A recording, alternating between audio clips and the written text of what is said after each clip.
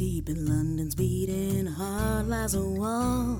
A locked door would be if you know the call. For if the wall steps aside, be not afraid of what you see, 'cause the wizard world is opened up, as has the griffin. Hello, everybody, and welcome to the Shrieking Shack. This is a Harry Potter reread podcast for lapsed fans. I'm your host, ZZ. And I'm Liz. And Liz, all's quiet on the Wizarding World front. Wow.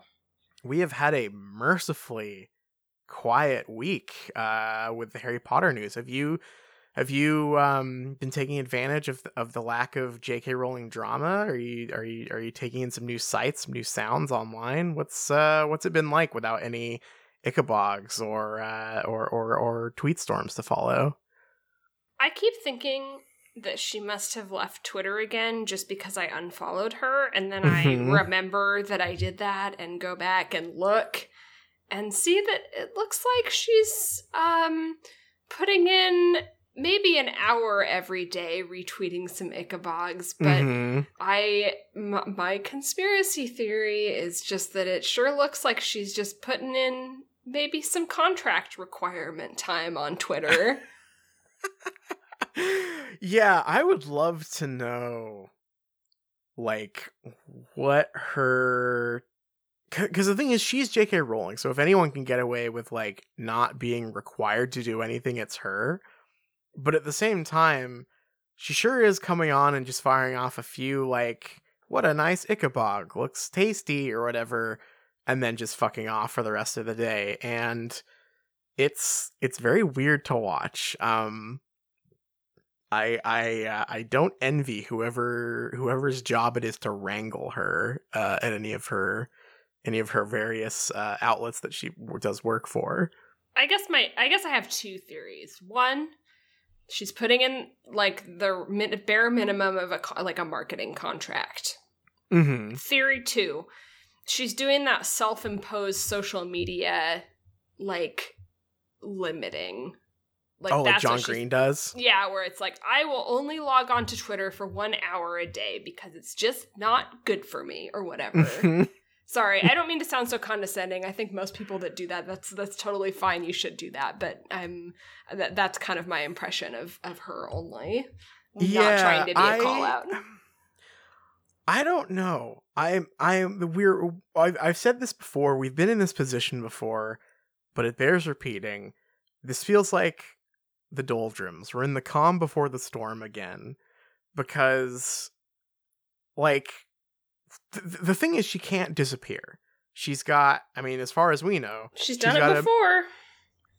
But here's the thing: is that like, she's got a book coming out, because Lord knows Hachette has made it very clear that they're still publishing the Ichabog. She has a movie, supposedly. I mean, like, who knows at this point whether Fantastic Beasts is still happening. I hope and pray with all my heart and soul that something happens with that. But knowing our luck and knowing the way things go, there is still a third movie coming. And, like, so she can't just, like, go. And she is going to be... I think that this has gotten, like, big enough now that the next time she appears for an interview or, like, in public or something, she's going to get asked about this stuff. And I just feel like we are in a holding pattern, waiting for the moment when she kind of has to face the music here, because unless she just quits and cancels everything, she can't disappear. Yeah. She could quit and cancel everything. I mean, I wouldn't say no, you know, but I doubt that's going to happen. But it feels, after Crimes of Grindelwald came out and she sort of, like, went off of the internet after that all happened, there was sort of a, like, well, she'll come back eventually, but there's nothing pressing. You know, she didn't have a book coming. She didn't have a movie coming anytime soon. So it was like, yeah, she can just go, but, like, there's stuff that's supposed to be happening this year that she's going to have to return, and I don't think it's going to be long enough for everyone to have forgotten all of this shit. And so I'm very curious what her game plan is. What's her strat? What's her idea here? I am not holding out any hope that she will become a good person. But I was really struck by the Forbes editorial that was posted by the editorial lead of Leaky Cauldron. Mm-hmm. And it was kind of a summary of everything that happened. And most of the meat of that editorial was just a list of people she has worked with and currently works with that have condemned her. and I definitely don't, I'm she is clearly in too deep at this point to just kind of take one day and be oh, I see that I'm wrong, right? That doesn't happen. But there is part of me that's just maybe that is something that she reads and that is despair to her, right? How could it not be? Is it too mean for me to say I hope she's suffering? I hope that she looks at that, these enumerated lists of here are all of the famous people who are pissed off at you. Because she clearly, we talked last time about how she kind of gives off that collector persona, right? She's talked about how much, I've always wanted Johnny Depp to be in something I made, and I finally got Johnny Depp. And I just imagine her being spurned by her toy box of famous friends here almost. Mm-hmm. And also seeing her, I mean this is such a specific one, but that Republican senator quoting her, or congressman or whatever, whoever it was, but just an avowed normie Republican in America, using her words to promote his views. We know that she's a basic lib. She hates that, and I hope that she's looking at that stuff and really thinking hard and having a bad time with it. Yeah, I mean, I hope she's having a bad time with that, right? But it is so difficult to be an outsider looking in and feeling God, doesn't she have to feel like this is a wake-up call? But again, I keep having to remind myself that you can't think about someone who holds such extreme bigoted views in a way like that, right? Because that doesn't work, because she's not coming from a reasonable place. Mm-hmm. I mean, I wouldn't forgive her on a dime, but I would be happy to see her recant, right? I think that part of why I'm so satisfied in seeing the response from all of her famous friends and whatnot being so adamant is that I hope that she can at least fuck off, right? Yes, please. If she can't have a true come to Jesus, I repent, I'm so sorry for all of the damage I've done moment, which is very, very unlikely, at least she can realize how embarrassing and horrible this looks and just fuck off, right? That I will accept. Yeah, that's probably the best we can really hope for. So my money's on that. But yeah, it's interesting because it's I part of the reason I find this stuff so heartening is that, maybe not any one of these people individually, but I think the critical mass might be such that it will at least force her to come into contact, because this is all of her friends, this is all of her peers. A few people have come to her defense, but it's Graham Linehan, some fucking actor who was on that show Lewis, and that's about it, and not exactly the A-list. What show, Lewis? What are you talking about? It was a detective show. Oh, okay. English detective show. But it's just not, the wind is not in her favor outside of people who are already bought into the ideology she's selling. Mm-hmm. And I think that hopefully that will be enough. Like I said, not to get her to change her ways, but at least to shut up and go away and never speak of this again. I don't know. It's certainly fascinating, but like I said, it's heartening just because it's like there's no way that she is not having these private conversations. I think like a lot of people are speaking up publicly, but I think also like enough of these people are. I mean, like we know that she like keeps in contact with Daniel Radcliffe and stuff, right? Like she loves hanging out with her famous pals. Yeah. So, you know, I imagine either these people are cutting her out of their life, or they are like, if they are still talking to her, I hope that they are, you know, having these conversations with her. And I'm satisfied by the idea that like, yeah, there's no way for her to escape this discourse now, right? She is not going to not be confronted with criticism for her beliefs. Yeah, I mean, she's not going to be. I guess this is a big assumption on my part, but I can assume that even if she were to go back to like posting and stuff about other things, she's not going to get the like epic mic drop articles on Bustle every time she quote tweets Donald Trump. Right. Yeah. It's like, yeah, no one like she no longer has that cultural cachet that would allow her to enjoy that kind of praise. Right. Not from any mainstream outlets. I mean, like, you know, Turf Weekly, I'm sure will keep on talking about her epic tweet dunks if she goes that route, but like it won't be Bustle, it won't be like any like mainstream outlets, and I think that's going to eat at her, because she is like I feel like I'm maybe being a bit mean about like how conceited she is, but like I think that is true. I think just like having looked at her output for so long and the people she surrounds herself with, I think she does enjoy being famous, right? And like being influential. And if she loses that, I think that, you know, even if she does end up you know, never recanting her beliefs, I think that she will kind of suffer like and feel like this is a big loss for her. That she has lost something important to her, which I think is only just at this point.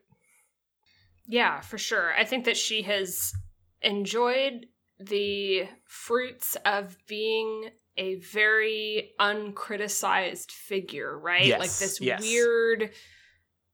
She's like or was, I suppose, the easiest liberal, like, epic girl boss type figure that like got everyone to read, and that's gone.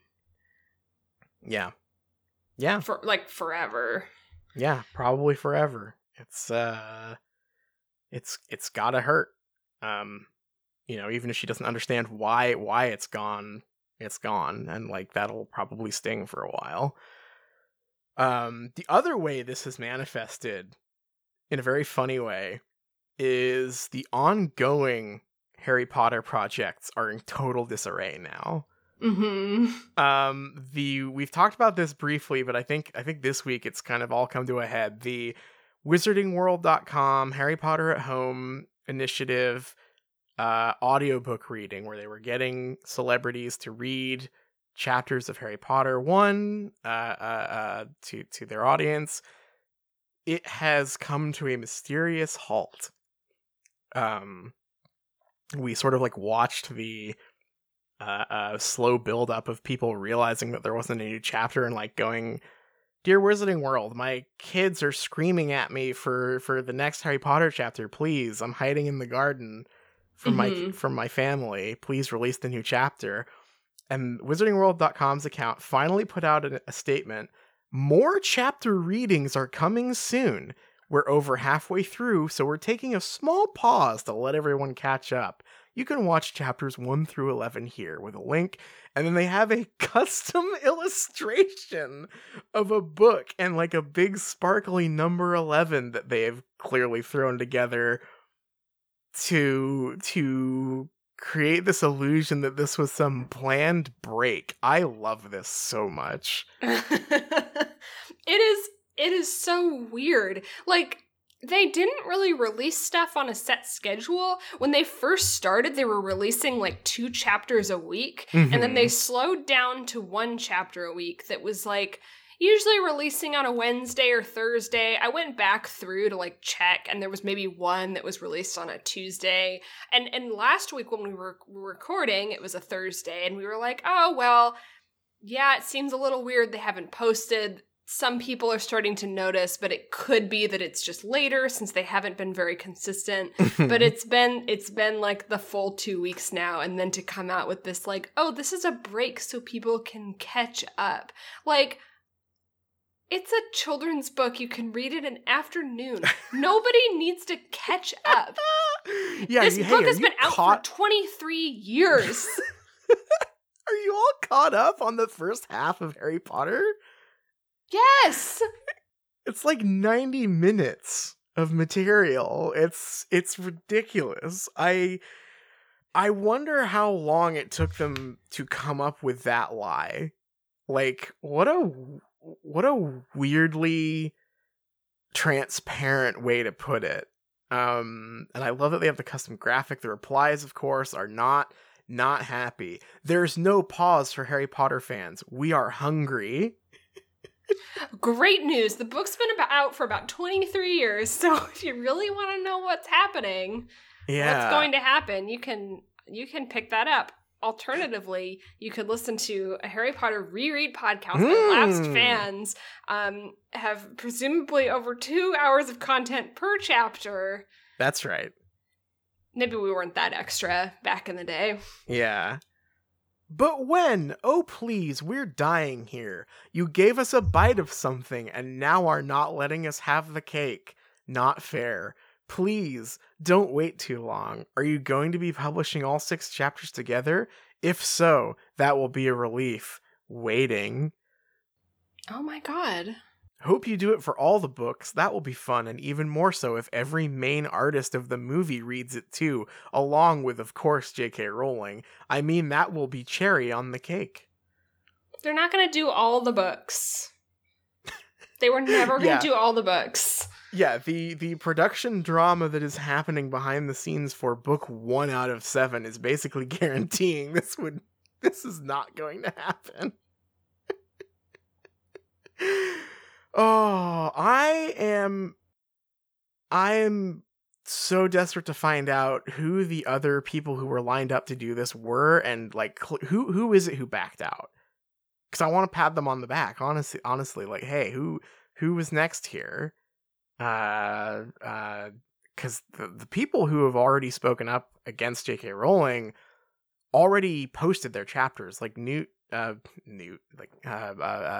Redmayne did his like the second week or whatever. Daniel Radcliffe was the start. So like they've already got theirs in the can. I want to know who it is who recorded one and was like, no, you're not putting that out for me right now. I would love to be a fly on the wall. What I want to know is if people pulled theirs and Wizarding World is desperately doing new recordings with new people that they got to do it, or if they're trying to like flex contracts at people to like strong arm them into letting them release the recordings. Like I would love to know what's actually happening. I think this plays into my dark goblin desire to watch bad shit all the time. But I want to know if they do end up publishing them and do end up continuing this series, who are the like shitty celebrities who agree with or don't care enough about anything J.K. Rowling says to still do it? Like what rogues gallery would they get in that case? I mean, it's going to be Tom Felton. Not saying he is a rogue, but it's that he lives in the forest at the Wizarding World theme park, and he hasn't heard. Nobody has told him yet, so he doesn't know. So he'll do it. They'll pay him his cameo rate, and it'll be a cameo. But I'm not. Who else will they get? Maybe they'll just have him do the rest of it. See. Here are my predictions. J.K. Rowling reads the rest. I think that's the most realistic one. She won't do it. No way. I don't think she would. 100%. You don't think so? She might even be pulling out of her chapter. Oh, maybe. Because I feel like it had to be building towards her reading the last chapter, right? That was sort of my prediction the whole time. That would be my guess, yeah. Let's see. What Ben Shapiro, he'll read a chapter. Oh my god, they could get real Jordan Peterson to read the Norbert chapter. Oh shit, yeah, if Jordan Peterson's still alive, they're like desperately trying. That's why they haven't posted it yet. They're trying to figure out where they like heard he was in Russia, but like they haven't found out like where and like they're trying to get in contact with him. Is he still alive? Did his all meat diet kill him? Yeah, I think they sent like a physical letter in the mail. It has to travel international. They're like, Dr. Peterson, we saw your brilliant lecture about Harry Potter and the Chamber of Secrets, how Harry rescues the Virgin Ginny from the snake. And we would just love you to read a chapter from Harry Potter and the Philosopher's Stone for everyone. Oh, God, this is perfect. Yeah, so we're busting out the big names. We've got Ben Shapiro, Jordan B. Peterson.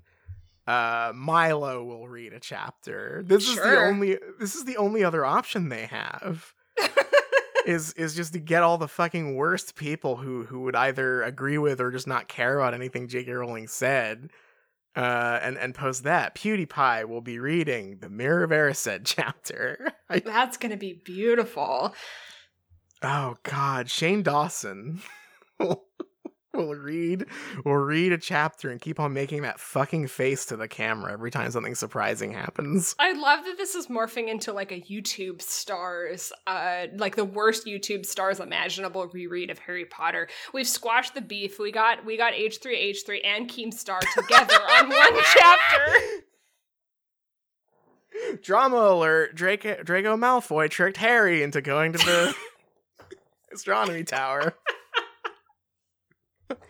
Wow, this reread got so wild after the planned chapter 11 break. Yeah, what a fucking nightmare. I feel like the other realistic option, and maybe a reason as to why it still hasn't happened yet, is do you think some like Harry Potter YouTubers are staring down the barrel of getting the opportunity to read a chapter versus keeping their principles?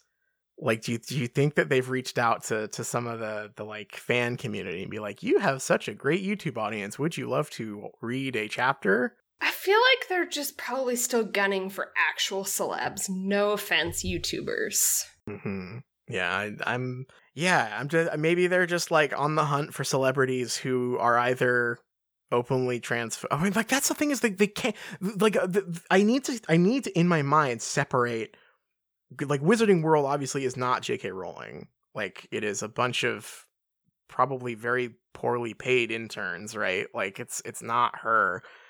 So it's probably the other direction. Maybe they're desperately just trying to find any celebrities who don't read the news, right? Because they can't pivot. That's the Tom Felton strategy. Exactly. Yeah, they can't pivot to just like turning it into J.K. Rowling's like transphobic friend parade, because that would be taking a stance, and like the brand can't take a stance for or against her at this point, right? Right.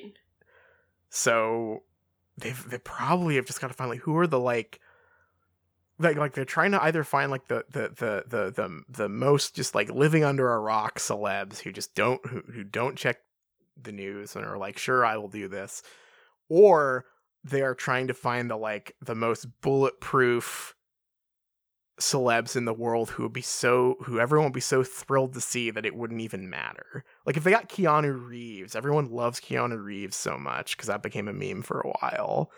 Like maybe they're just gunning for like, we've got to get the most beloved people. I mean, they can probably get Johnny Depp. But that'll still be taking a stance probably, or they'll be seen as taking a stance. Like the last thing they want to do right now is like anything. Yeah, I just think that's like the chaos card. Controversy. Yeah, that's true. Yeah. Oh, I have a great idea for one. Mm. They can get that lady that played Tina's mom in Fantastic Beasts 1. She appears for like 3 frames in the execution chamber scene, and she's like a J.K. Rowling replier now, and is like, I loved working on the movie. Yes. I was Tina's mom for 3 frames. Fuck. There we go. Yes, that would be perfect. Oh, I wonder. Remind me after the show to check out what she's up to. Yeah. One of J.K. Rowling's funniest repliers was the lady who appeared for one shot in Fantastic Beasts as Tina's mom in a flashback. I wonder. I think that Wizarding World could also just go really big brain and just stop, but they could release like a special graphic similar to The Break, and it's like, surprise, for the rest of the book, the celebrity reader was all of you. Oh, that's perfect. Like the old Time magazine cover. Yeah. It's like the person of the year is you. Oh, wow. Oh, that's what they'll do. They'll ask people to send them in, just like the Ichabod art. Oh, that's perfect. Mm-hmm. Holy shit. I love that. I hope some grumpy intern at Wizarding World listens to this podcast. You're free to take that idea. If you are an intern at Wizarding World listening to this podcast, you do have my support. Mm-hmm. I'm very sorry you're stuck in this terrible job for this terrible brand. The brand is so sick. The brand, she is very sick. I keep on thinking about that that incredible post that we read on wizardingworld.com when it first transitioned, and it had like the timeline at the end that was like, and many more things to come, and it was like Fantastic Beasts 2, and then just all the like timeline notches going off into the distance. Beautiful. I'm just, where is that person now? That was such an optimistic such an optimistic vision for the future of the Wizarding World. It was a nice try. It was, yeah, they did their best. I wonder if the people that are in charge of the game, the AAA game announcement, are like so bummed out. Like, God, if they had like a big presentation planned where it's like I know there's no big presentations because it's all canceled and online and stuff, but the like fantasy of coming out in your like graphic tee and blazer and being like, it's the Harry Potter RPG it's Harry Potter Skyrim, everyone. Yeah. And everyone like cheers and it's like, oh my God, it's the game we've all been waiting for. And like, that's kind of ruined now. The brand is sick. You can't cheer in the same way for Harry Potter as you could before. Yeah, I'm so curious about that. How's the concept artist that has that like My Chemical Romance edit of Harry at the studio doing? Like, do you think they're pretty bummed out? Yeah, like that's a weird thing, right? They really are stuck in this weird position where, because not only is J.K. Rowling's behavior just like unconscionably bad, but she's like very present and and living and like still like the stewardess of the brand overall.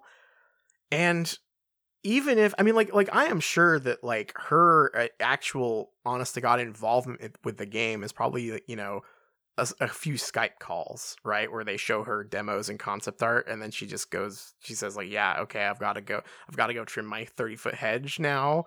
Yeah. But like, even so, like that is a probably pretty radioactive announcement to be sitting on for now. And like, I don't really blame, like I'm certainly not sitting here going like, ooh, you should feel bad that you've been working on this AAA Harry Potter game, but like at the same time, it's like, what do you do with that? Like I want to play that thing. I want to like I said, for that thing is such a win-win for us, because if it's good, that's going to be good for us. If it's bad, that's going to be good for us too. But like I'm very curious what the situation over there is like right now. Yeah, it just can't be good for morale, I would say. Yeah, because it's usually with these, you know, with these big, you know, huge pop culture properties, like it's usually grows beyond the author's own influence, right? Mm-hmm.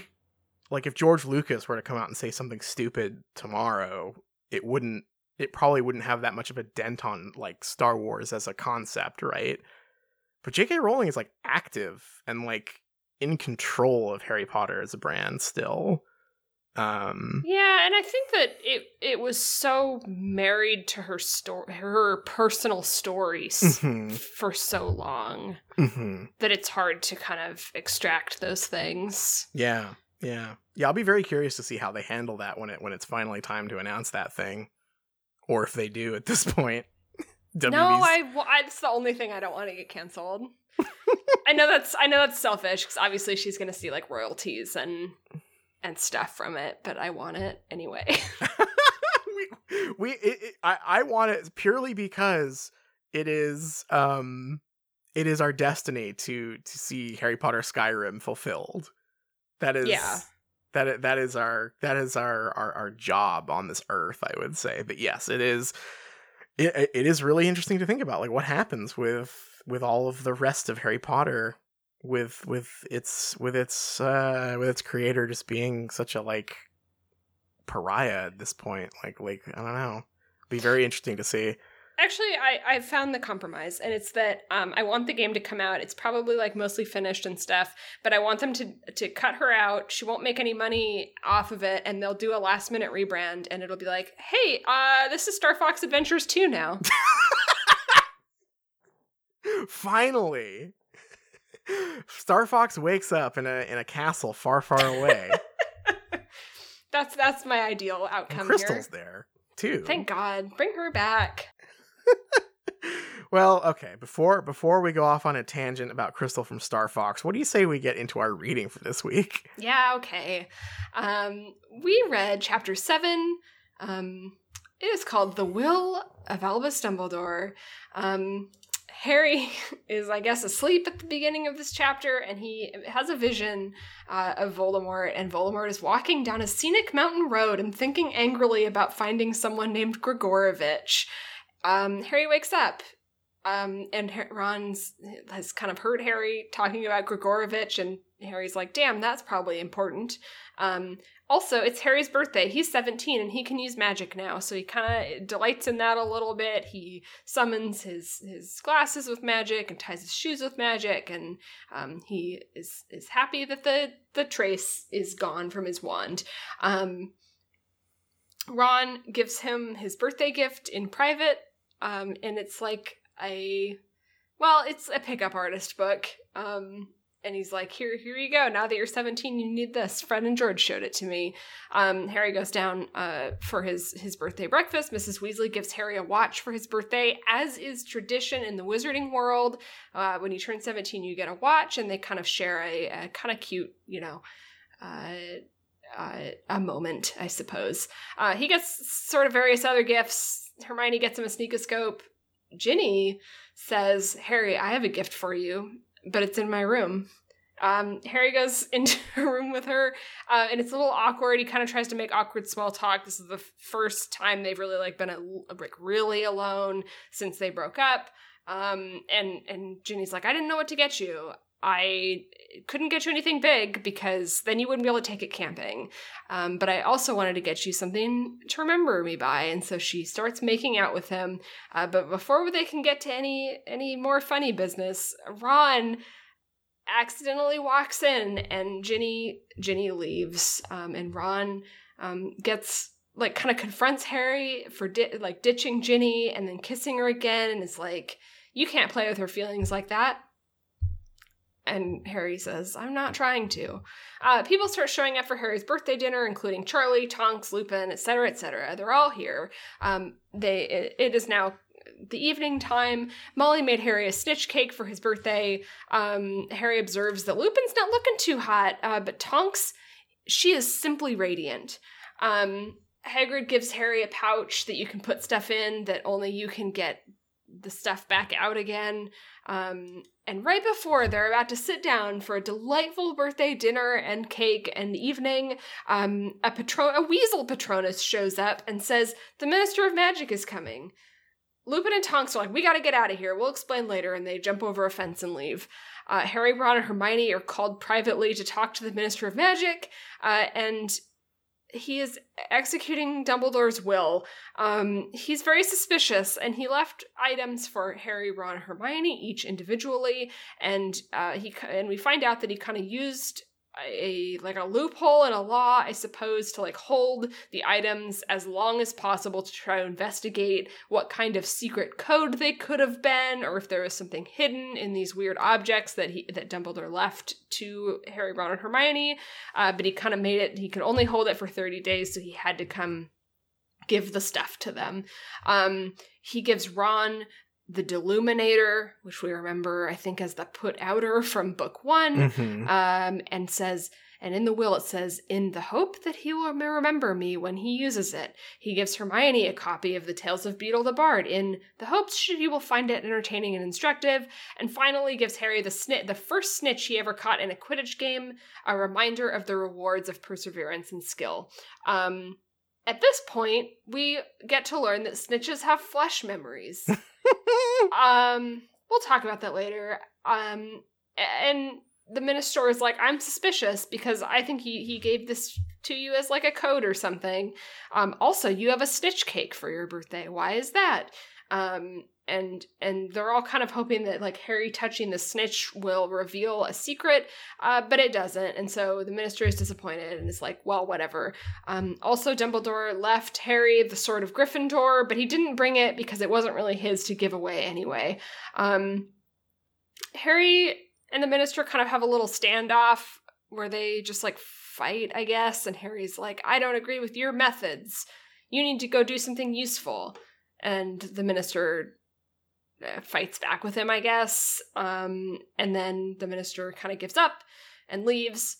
They all go to eat birthday dinner. The party's over. Ron, Harry, and Hermione meet up before sleeping to talk about their special objects they got. Harry realizes that he didn't, in fact, catch the snitch with his hand in his first Quidditch game. He caught it with his mouth. So he gives the snitch a kiss, and Dumbledore's handwriting appears on it, and it says, "I open at the close."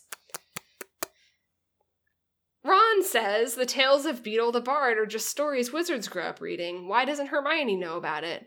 And then they're like, "We gotta go to bed. The wedding is tomorrow."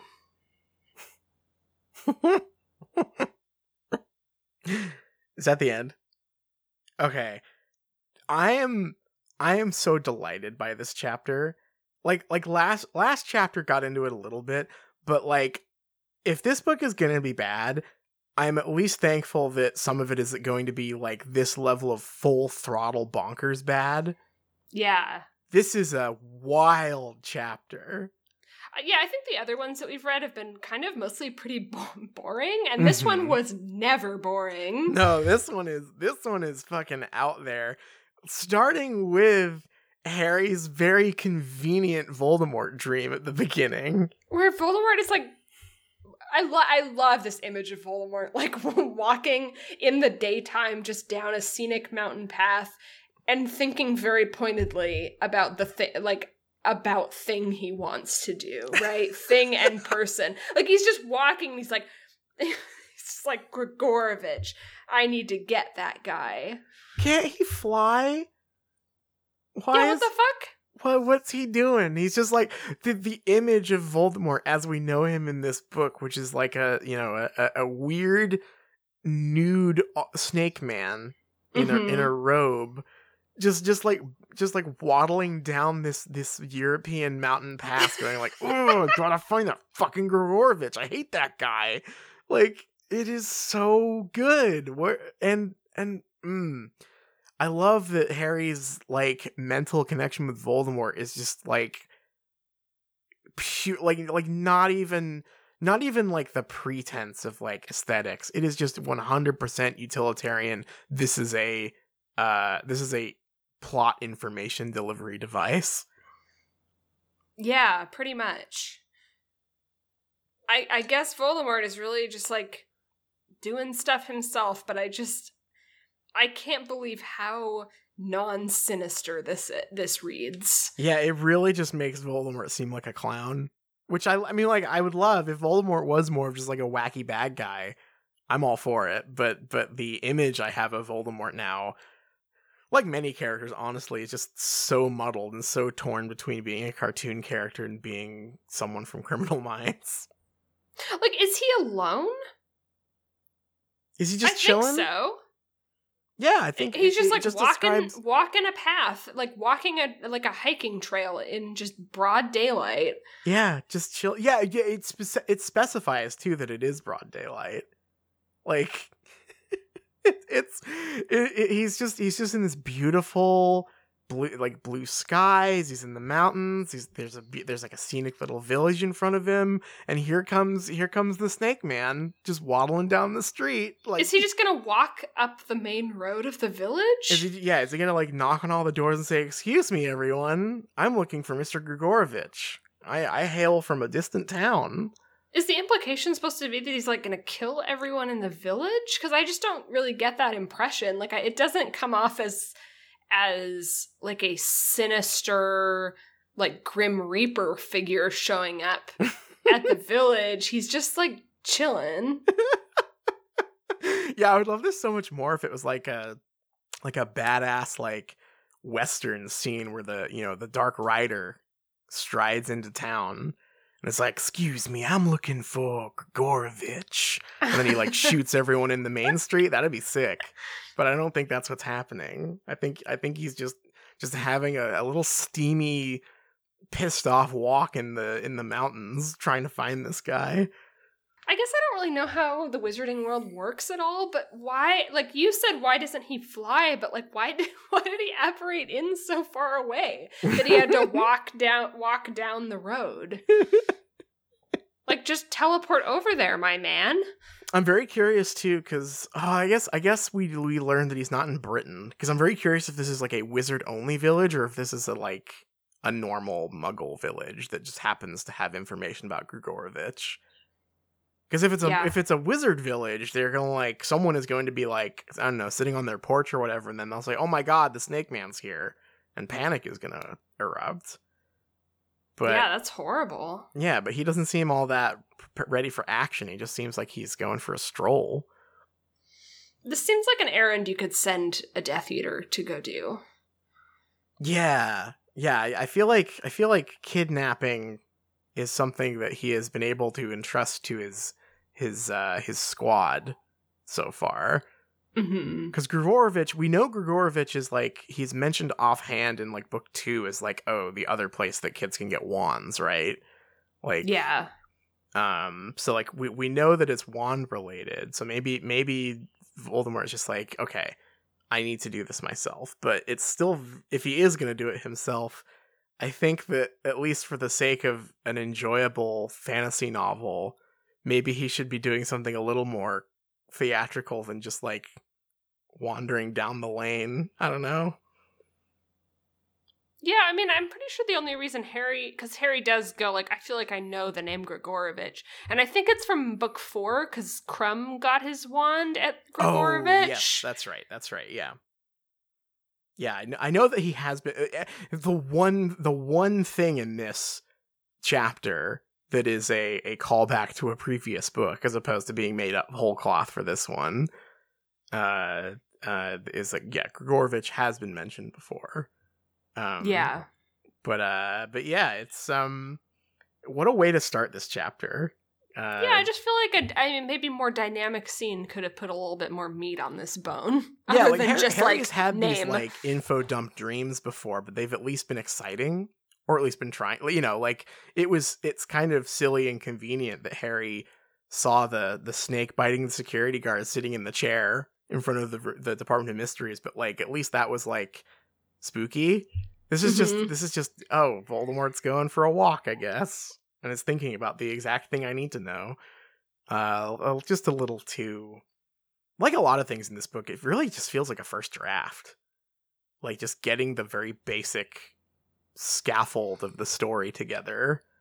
Yeah, I'm so on board with the people that thought this book was fake.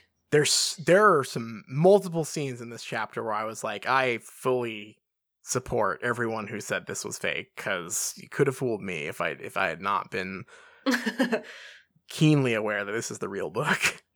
Yeah. Harry's 17. Harry is 17 years old. This is the one scene in the chapter that I was like, oh, this is really sweet. I love this. Harry getting the trace removed and like doing really basic magic for fun. Holy shit. He has never done this in any of the books. We have never seen him do anything other than be bored about homework in regards to magic. There's a part of it that I never remember how the trace works, and I don't ever remember what the rules of using magic at Hogwarts are, because I can't tell if this means that he never does this, like he never ties his shoes with magic, he never like summons stuff while he's at Hogwarts. Like does he wake up in the morning while he's at Hogwarts and like do a little bit of magic? Because I think that they are allowed to, or it can't be tracked back to someone. I think that there has been like an offhand mention of like no magic in the hallways or whatever. But I can't tell if this is like he's doing this for the first time, or if this is like a normal part of his routine while he's at Hogwarts. Yeah, I'd be curious to know, because we don't really see much of like what his life in the dorm specifically is like. Because we have a few like dialogue scenes in the dorm, but like we don't really follow him from, you know, what's his morning routine, what's his nightly routine. But either way, I'm just like I'm so like taken by him actually enjoying and being like interested in magic here. Like I wish that this had come before book 7 out of 7. But it's a sweet moment. He's just like, oh, I'm gonna do all the really basic spells I remember. Like it's cute. I really liked this part. Yeah, it's sweet. And then Ron gives him a pickup artist book. Yeah, this is I think, you know, the Grigorovich scene is funny, but I think the part where this chapter really starts to start building towards its like completely insane climax is you know, it's all start, you know that meme, it's been getting some resurgence recently of the guy with the big dominoes that start really small and ends really huge. Yeah. So I think that Ron giving Harry the pickup artist book is the first small domino here for this very weird chapter. I do want to say I have no problem with Ron giving Harry this book. I actually think it is really quite funny. Yeah, no, there's some in like the first appearances of it. It has some really funny stuff attached to it. It casts Ron's newfound sense of like chivalry around Hermione in a very funny and kind of dark light that I really like. Mm-hmm. I like there's some good characterization of, you know, he mentions that Fred and George gave him a copy. Yeah. And like that provides some good characterization for them. There's a very funny part where Hermione like asks, "Oh, what did Ron get you for your birthday?" And Ron just kind of ignores her and is like, "Open Hermione's present, Harry." And like that part's really funny. But I would say, like I said, it's the small domino. It's the first fairly insignificant part of a much bigger hilarious picture here.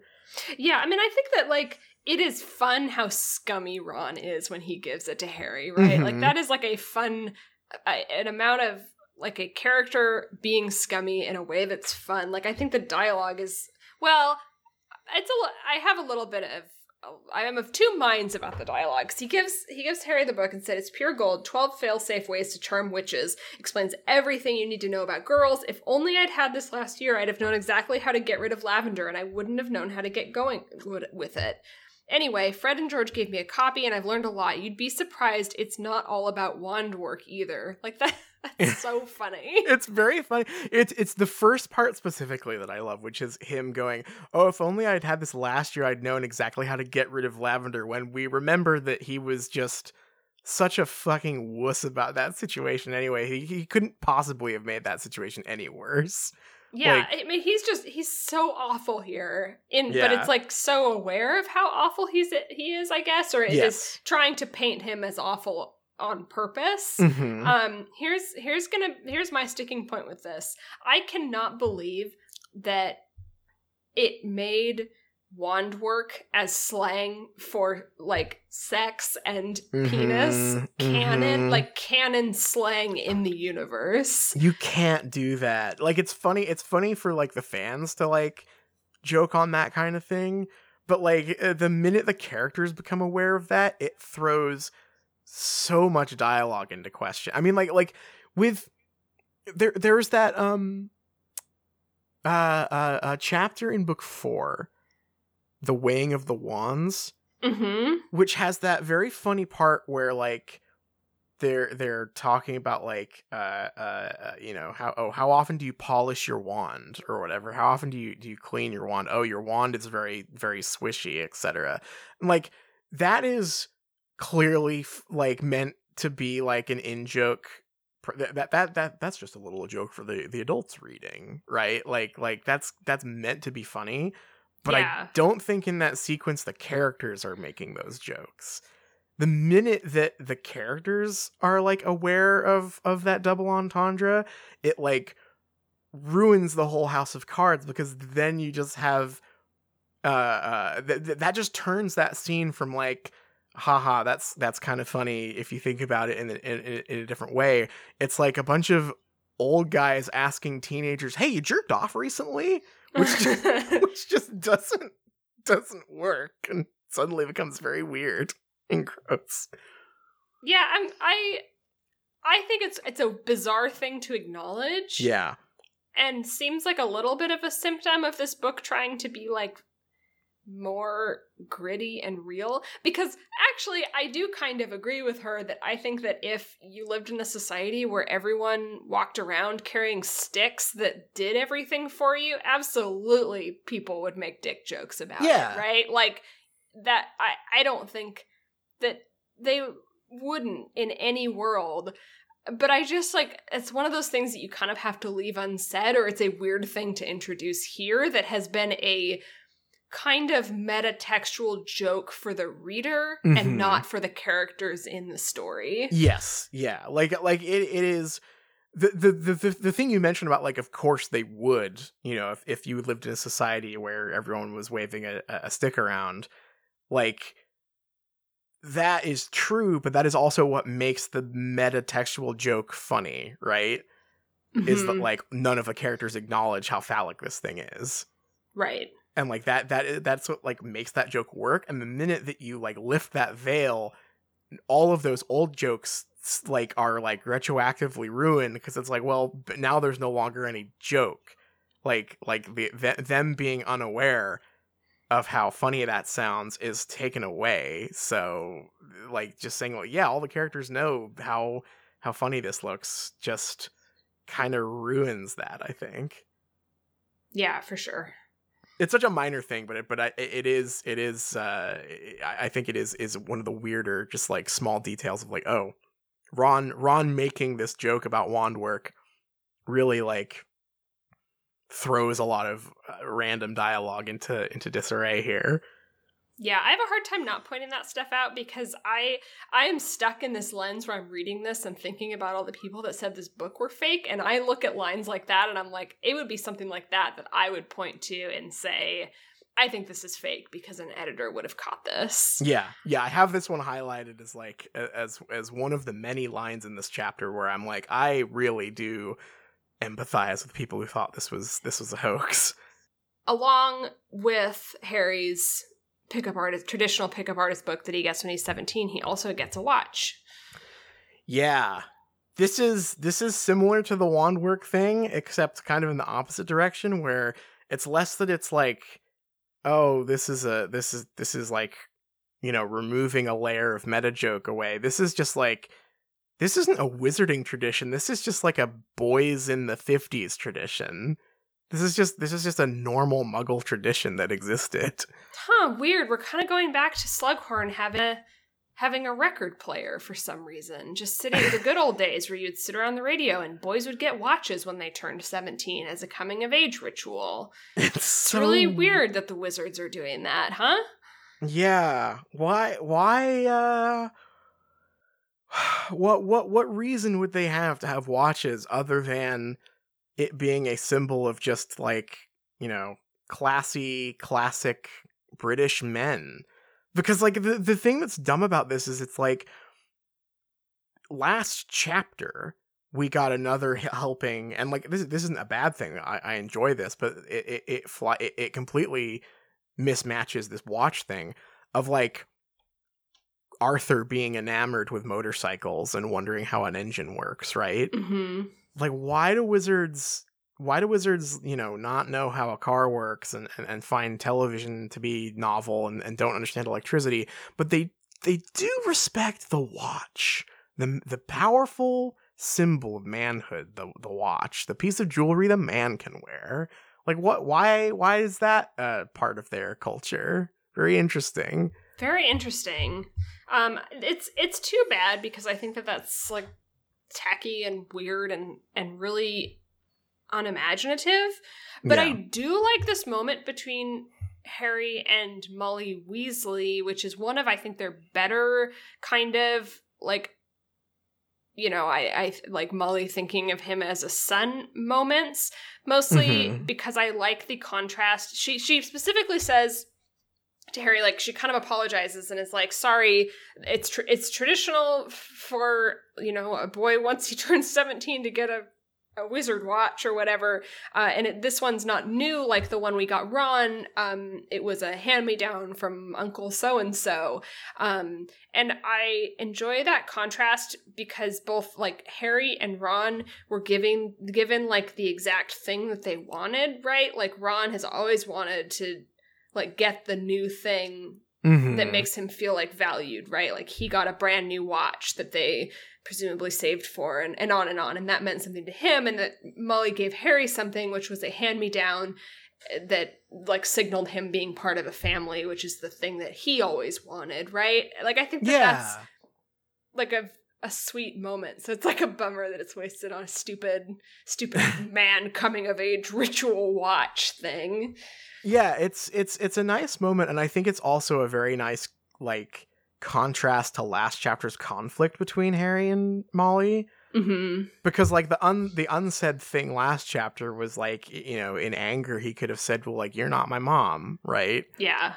And so to have them come together again and for Molly to indicate that, you know, she does see him as family is very sweet and complicated, I think. And so I do like that handoff, even though like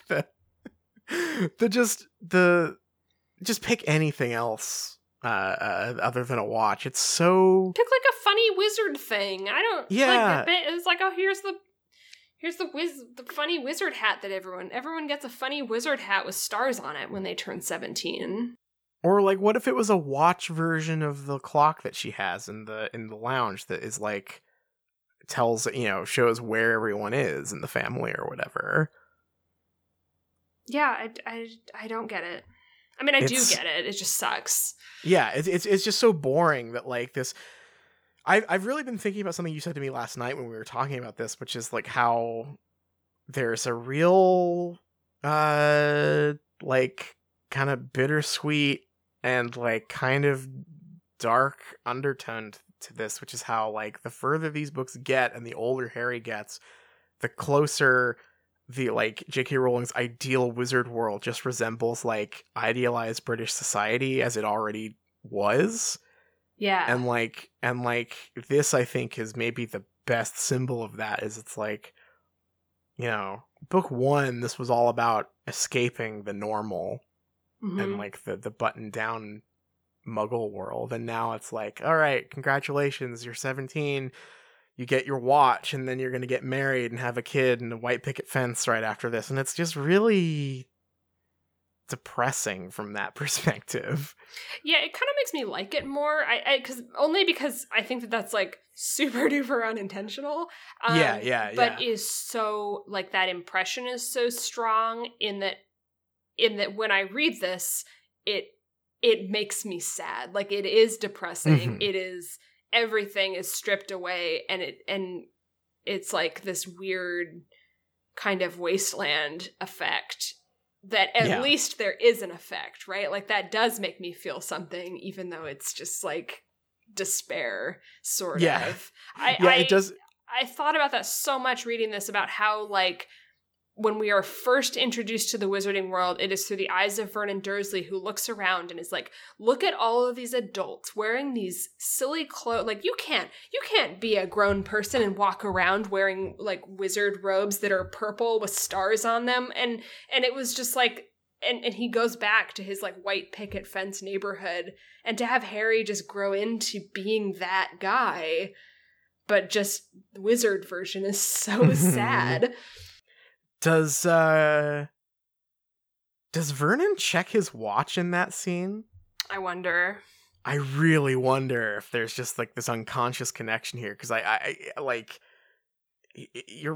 Vernon is just that guy. He is the stuffy, conservative, zero imagination guy that this series was, like, originally, like, set out to sort of, like, provide a fantasy escape from. And for Harry's big coming of age ceremony to be like, here you go, here's your watch, just like if you would never come to the wizarding world, honestly, is dark. Yeah. It's very depressing. Yeah, I want to talk about this more once we get to the Ginny scene, because I have some other kind of thoughts about that. Yeah. But we'll move on from the watch. And I guess it's just all the other gifts, right? It's just like a gift barrage. Yeah, the one that I really want to talk about is it's sort of like a broader context of, like, a precursor to, like, where Hermione's character goes this chapter. Yeah. I'm assuming it's because I have to believe this is written the way it is because it's going to be a Chekhov's gun for later. But it's very, again, similarly depressing to me that, like, Harry gets all this time with Molly, he gets all this time with Ron, about how what their presents mean to him, and they get some dialogue with him, and Hermione just, like, appears, and it says in an offhand sentence she had bought him a new sneakoscope, and then it just, like, lists all of the, like, other minor characters' presents, like what Bill and Fleur. Bill and Fleur got him a razor because he's a man now. Yeah. Right, yeah. And that's like, another one. That's just like...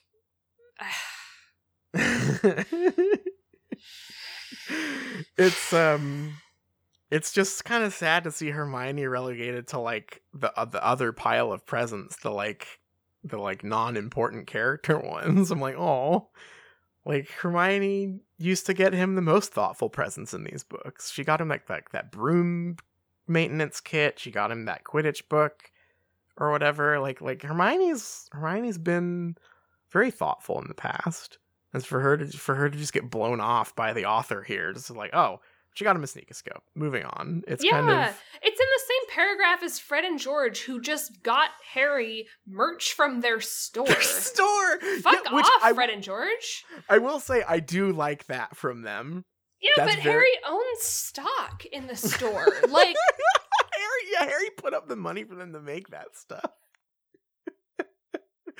I do like that, just because the things we learn about Fred and George this chapter is that they got their little brother a pickup artist book, and they just send to Harry, the person who made their dreams come true, just like a box of their own merch. Is very funny to me. Like, they're just shitty. Sucks so bad. Sucks so bad in a way that I find very funny. There is a style of post on the Harry Potter subreddit, and it typically comes up in Snape threads, mostly, because it is a way of analyzing characters where you just, I've truly, like, cherry pick scenes and say, Harry is really unobservant, and then you list all of the places where he's unobservant, right? Mm-hmm. And Snape in particular gets those threads because someone can make a post about, like, Snape is good, and here's all the quotes, and then it's like, no, Snape is bad, he did all of this. I swear to God, I don't think I could think of a single, like, non-scummy thing that Fred and George did in this entire series. Like, they're just scumbags, which I think is great. I think it's great that there are just, like, two scumbags in the story, but that they are, like, very consistent in that way, which I enjoy. Yeah, like, I think the closest thing is in book 5, them causing all of the chaos and uprising in the school. But I think also that was very self-serving for them, right? Like, they just wanted to advertise their new products and go out with a bang so they're remembered. So even their, like, most noble act is very very selfish. Yeah. I guess the Marauders map is probably the singular, like, good thing they did. Like, giving that to Harry. Yeah. But they mostly gave it to him so he could, like, get in trouble. You know, like, that was more them, like, taking him under their wing. Yeah, I guess and so. Being like, here's how to be a scumbag like us, which is, again, very fun and very characterful. But, like, I think that out of all the characters upon this, like, return to the series, I think Fred and George is the pair of characters that just, like, my view of them has flipped so much from last time I read the series. Yeah. They used to be my favorites because they were just funny, right? Like, they were the comic relief. Mm-hmm. And, like, I think they're still funny, but I think that them just being absolute shitheads is just something that flew over my head every time I read this as a teen. And now going back and reading, I'm like, oh yeah, these guys are awful, in a very fun to read way. Yeah. Ginny's gift. Ginny's gift. Harry is gonna get some sex for his birthday, huh? Oh, this whole thing is so crazy though, because I get that she had to get him alone, because she's like, oh, I had to think of what to get you for your birthday. I got you sex for your birthday. That is just the only way to read this, right? I assume that is the only implication. Yeah. I mean, unless it's like, I'm going to kiss, like, we're gonna make out with really good so hard for your birthday. Yeah, we're gonna make out which I don't think it can be, because they, as we learn in book 6, when they were together, they were making out all the damn time. What drives me crazy about this, there are multiple things that drive me crazy about this scene, but, like, the number one thing is her, like, announcing this at the top of the stairs in front of everyone. Harry's, like, eating breakfast. Her parents are, like, sitting around at the breakfast table with him. She's just like, it's time for my gift. Come to my room. just, hey, could you come upstairs for a second? Like, hey, could you come to my room, please? Harry. There's gotta be a better way to get his attention without just, like, announcing it to the rest of your family. What's going on? I want to know, like, if everything had gone to plan and they hadn't been interrupted, what does that look like afterward? Like, Ginny says in front of her entire family sitting around the breakfast table, Harry, I want to give you a gift, but it's in my room. You have to come up alone. And, like, are they gonna leave? And Ron's gonna be like, hey, what was the gift? Ron and Hermione is just being like, hey, what did you get him? What? That's why they would barge into the room. They were just so excited to see what the secret gift was. What's the gift? Hey, I want to see what you got our friend.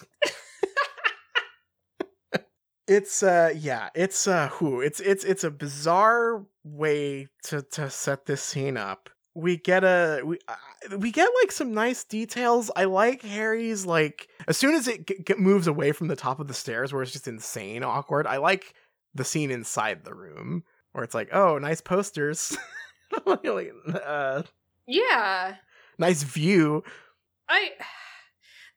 It's so close, you know? Yeah. The other thing that really stuck out to me, and I want to have kind of a wider conversation about this, because we talked a lot last week about Harry jumping up and trying to comfort Hermione when she cries. Yeah. Like, he's so ready, right? Yeah. And I'm feeling very vindicated by saying that, like, one of Harry's most consistent personality traits is that he doesn't like when people show intense emotion particularly crying. And that comes back here, and it's not even like a read on it. He just literally in the text thinks that to himself, like cites it as one of the reasons that he likes Ginny, which is that she doesn't cry. It says he chanced to glance at her. She was not tearful. That was one of the many wonderful things about Ginny. She was rarely weepy. That is a wild thing for a character to think, and I really love it. I love that he thought that to himself. Yeah. I think that's great. It's very characterful. Harry's interest in Ginny is so interestingly wrapped up in like her quote unquote more masculine traits. And I feel like there's a lot to unpack there. And like the fact that Harry views crying as like an exclusively feminine trait, which I mean, like that's a believable thing for a teenage boy to believe, and more specifically a teenage boy written by a like middle-aged British woman, right? Yeah. But it's very, I think this is like the culmination of all the things we've been pointing out over this series about like Harry's like gaze being so interesting in the way he like views women and the way that he notices men more physically. I don't know. I just feel like there's a lot to kind of work through there that I find very fascinating. Yeah, I mean, he specifically, in thinking like, oh, I'm glad Ginny doesn't cry, thinks he had sometimes thought that having 6 brothers must have toughened her up. It's a very silly thing to say, but it's like, I get it, right? I think that it provides, finally, after books of not understanding why these characters like each other, I see this and go like, huh, that's interesting. Like Harry sees Ginny as a boy, basically, or like what his like conception of a boy is having boyish traits. And I just am fascinated by the implications that has for the story that are also then after this scene basically immediately dropped. Yeah. I mean, even like when they're making out, right? And I'm not saying like this book needs to get like really very saucy or anything, and it certainly shouldn't, right? But the thing that he thinks is, she was the only real thing in the world, Ginny, the feel of her, one hand at her back and one in her long, sweet smelling hair. Like that's the best the best Harry can come up with is the feel of her. I like your back your and hair. I love your back and hair. We're back to the hair thing. The thing that Harry notices most about girls physically is the hair. I would like to also point out that in the scene where Harry's about to get some sex for the first time, but sadly does not, he like notices her hair, but also in this chapter running parallel to this is, I think, Charlie Weasley getting a haircut and then also sneaking out to go regrow his hair long. It is, like, I don't think this is a good scene, but I think it is a very illuminating scene, right? And just in terms of, like, what it brings to the table for these characters, and specifically for Harry, and, like, the way Harry is written. Yeah, it's laid very bare.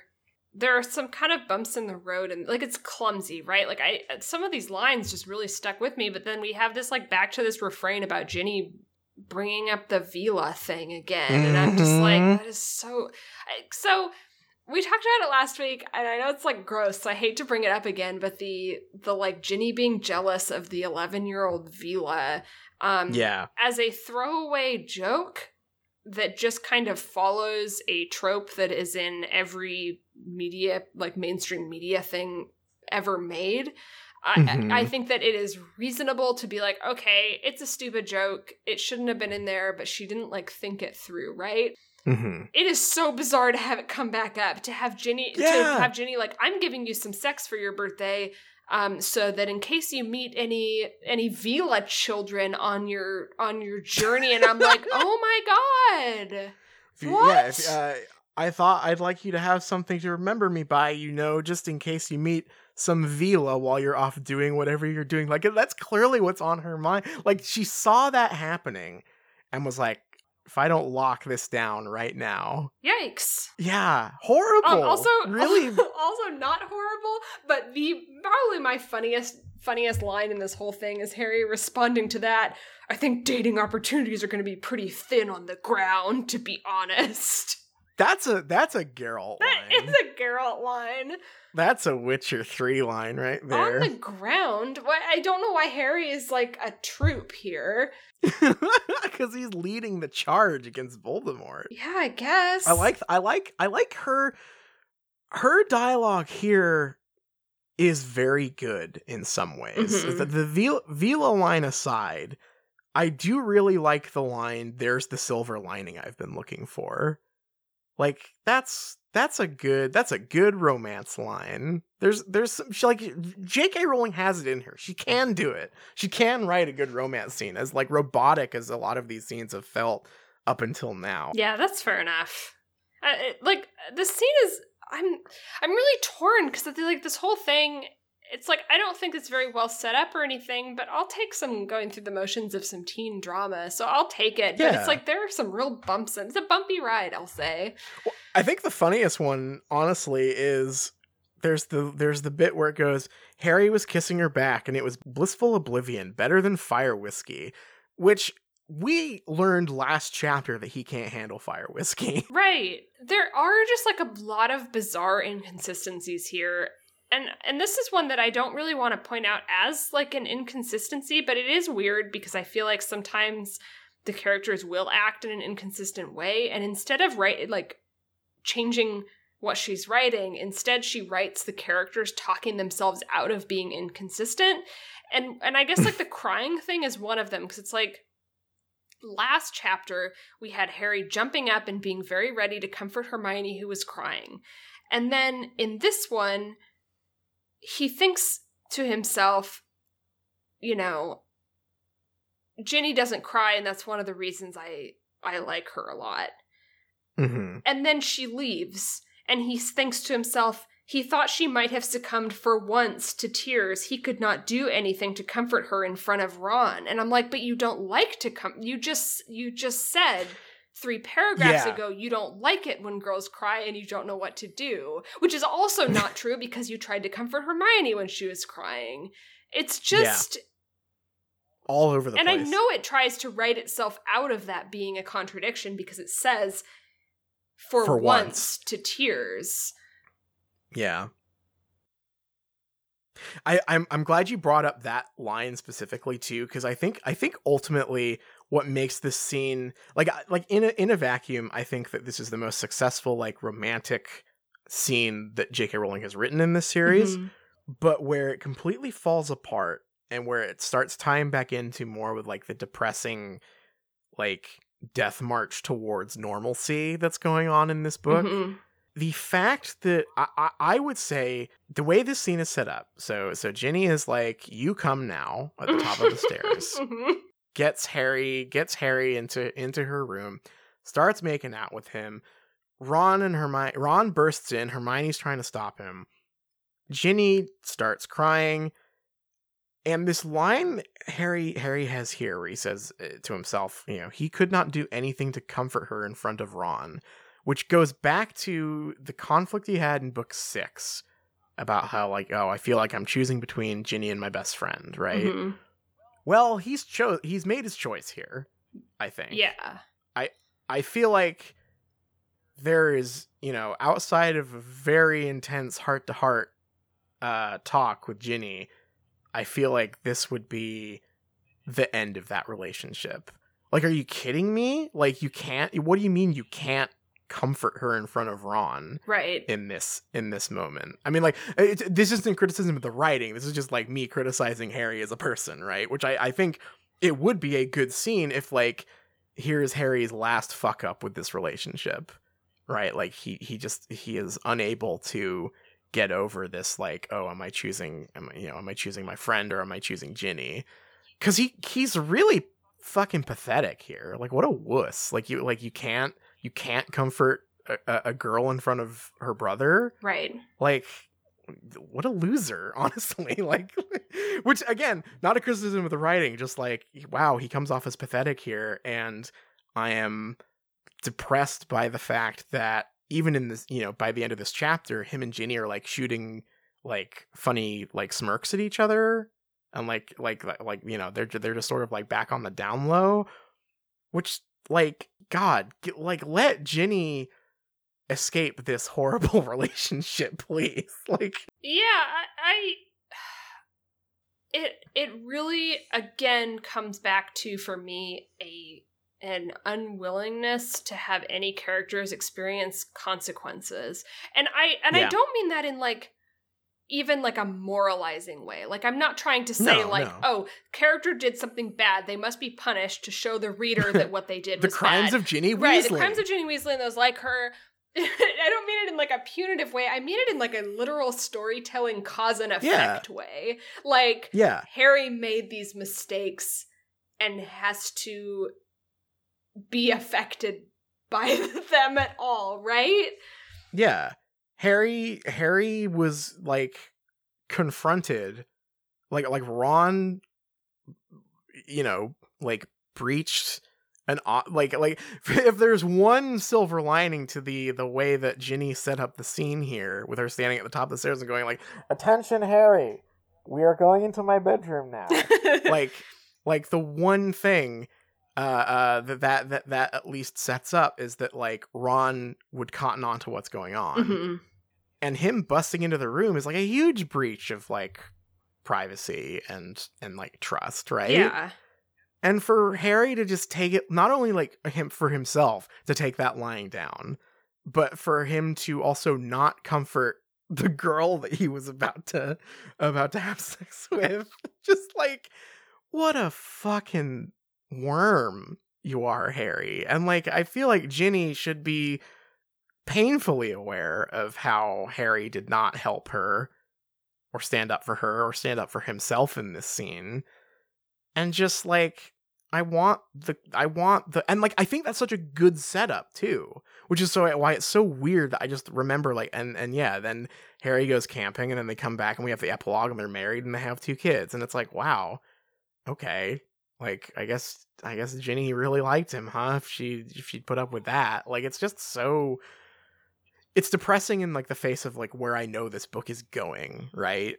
Like I would be so much more engaged with this, I guess, if I didn't know that like the epilogue was coming down the pipe. It really is like ominous reading this book and just like knowing where it ends.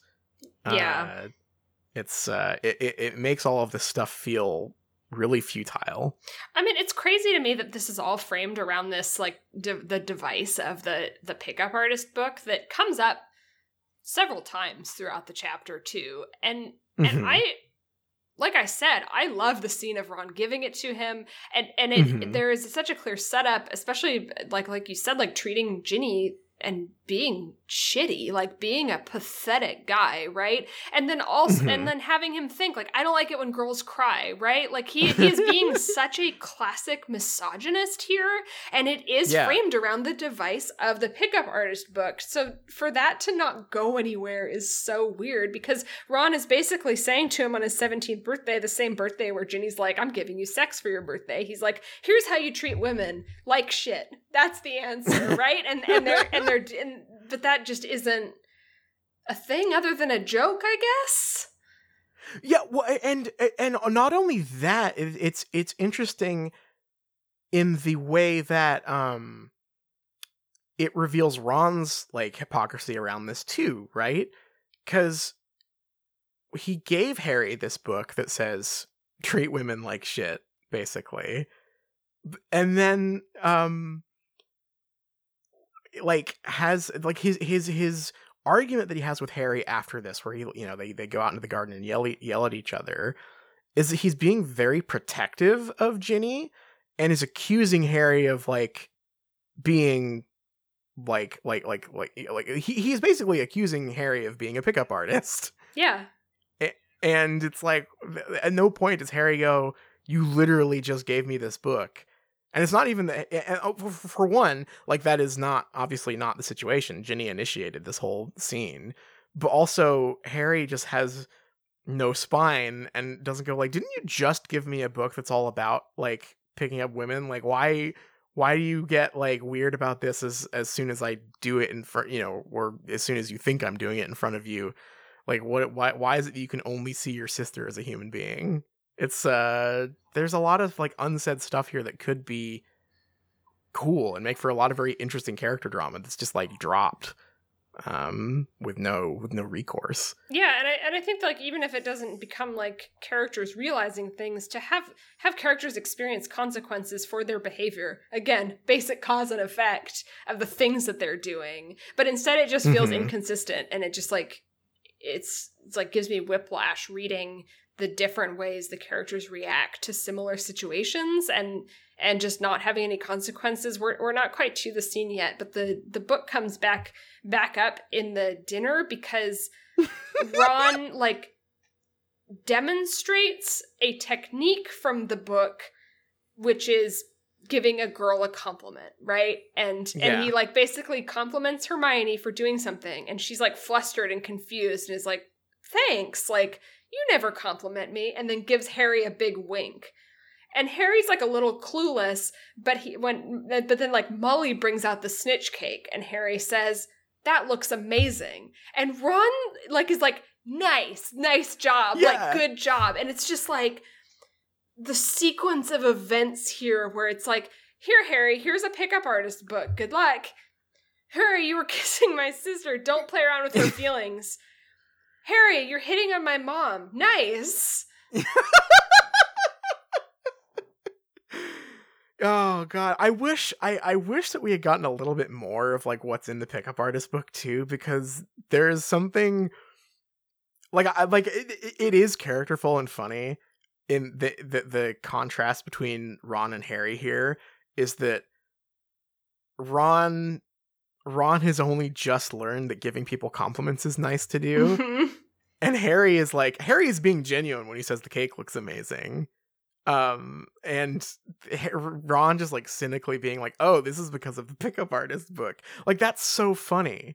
But Ron has such a warped and like cynical view of the world right now, thanks to this book, that he just thinks that like anytime someone compliments a woman, it's for sex or whatever. Whereas Harry is just like, I don't know, they're like as dumb as Harry can be. Like he is at least genuinely nice sometimes.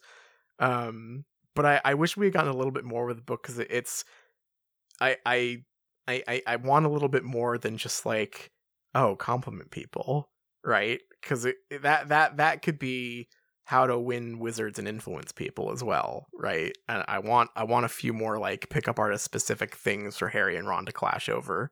And if this was a better book, this would be like a running thing throughout this whole novel. Yeah, it'd be like the B plot, and like like part of it would be like book's evil. Actually, it reminds me of like a Supernatural plot. That sounds like a Supernatural episode to me. Is like Dean gets a pickup artist book, and then it's like, oops, there was a demon in the pickup artist book, and it's like there's like a moralizing lesson at the end where Sam is like, nope, you have to be genuinely a good person. Sorry, Dean. I mean, it would be cute, right? Because like evil books have been a constant image in this series, and so like a really low level one comparatively, it's not a Horcrux, it's not Snape's evil sword spell book. It's just a like shitty, trashy pickup artist book. Like that could be kind of fun, just like a slightly lower stakes version of that thing we've seen before already. Yeah. I mean, and it could just like create conflict in the Ron-Hermione relationship, which I think the only conflict we have for that is like the Boromir stuff.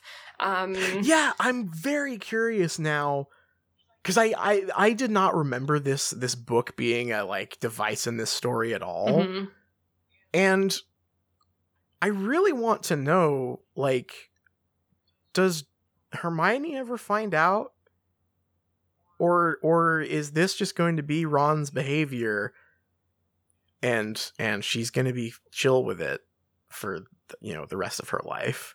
Yeah, because like it kind of writes itself a little bit. Like the idea of this arc between like they started the relationship because they were always friends and they liked each other and she liked him, and then all of a sudden he gets this like idea in his head that's like, oh, this is how you gotta make women like you, and all of a sudden she's like, ew, why are you doing this, right? Like it's not that because she already likes him, right?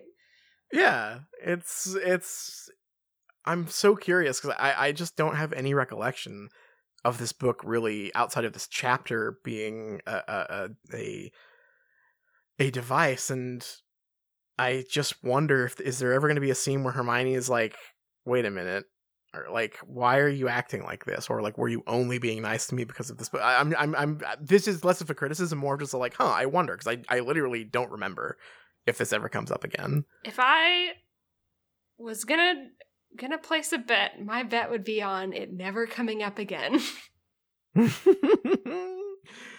Oh God. Similarly, depressing and kind of semi-related to this. Can we talk about Harry's mind's eye of Ginny? After Ron yells at him. Yes, I've been dying to talk about this. Mm-hmm. The dress, right? Yes. So Ron yells at Harry and is like, "Stop messing around with my sister's feelings." And he doesn't.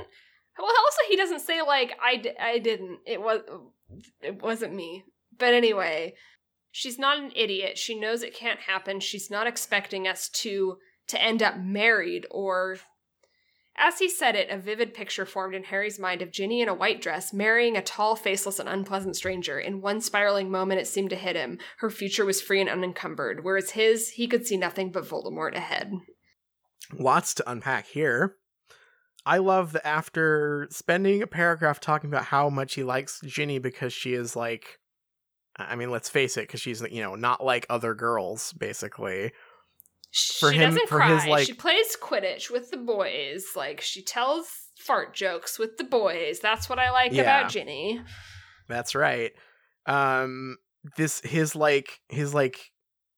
prevailing image of her is like her in just a traditional white Muggle wedding dress is deeply revealing of the author and also very depressing. Where did Harry get this image for? Because obviously he is seeing her marrying someone who isn't him, and that's upsetting to him, which means that he wants that, right? Like that is what that is telling us. Where is that cultural image that he has for himself coming from? Yeah. I know the answer, and it's J.K. Rowling. Yes, it's innate to J.K. Rowling, and you're just supposed to go, oh, wedding, white dress. Harry loves weddings. Harry loves traditional Muggle weddings.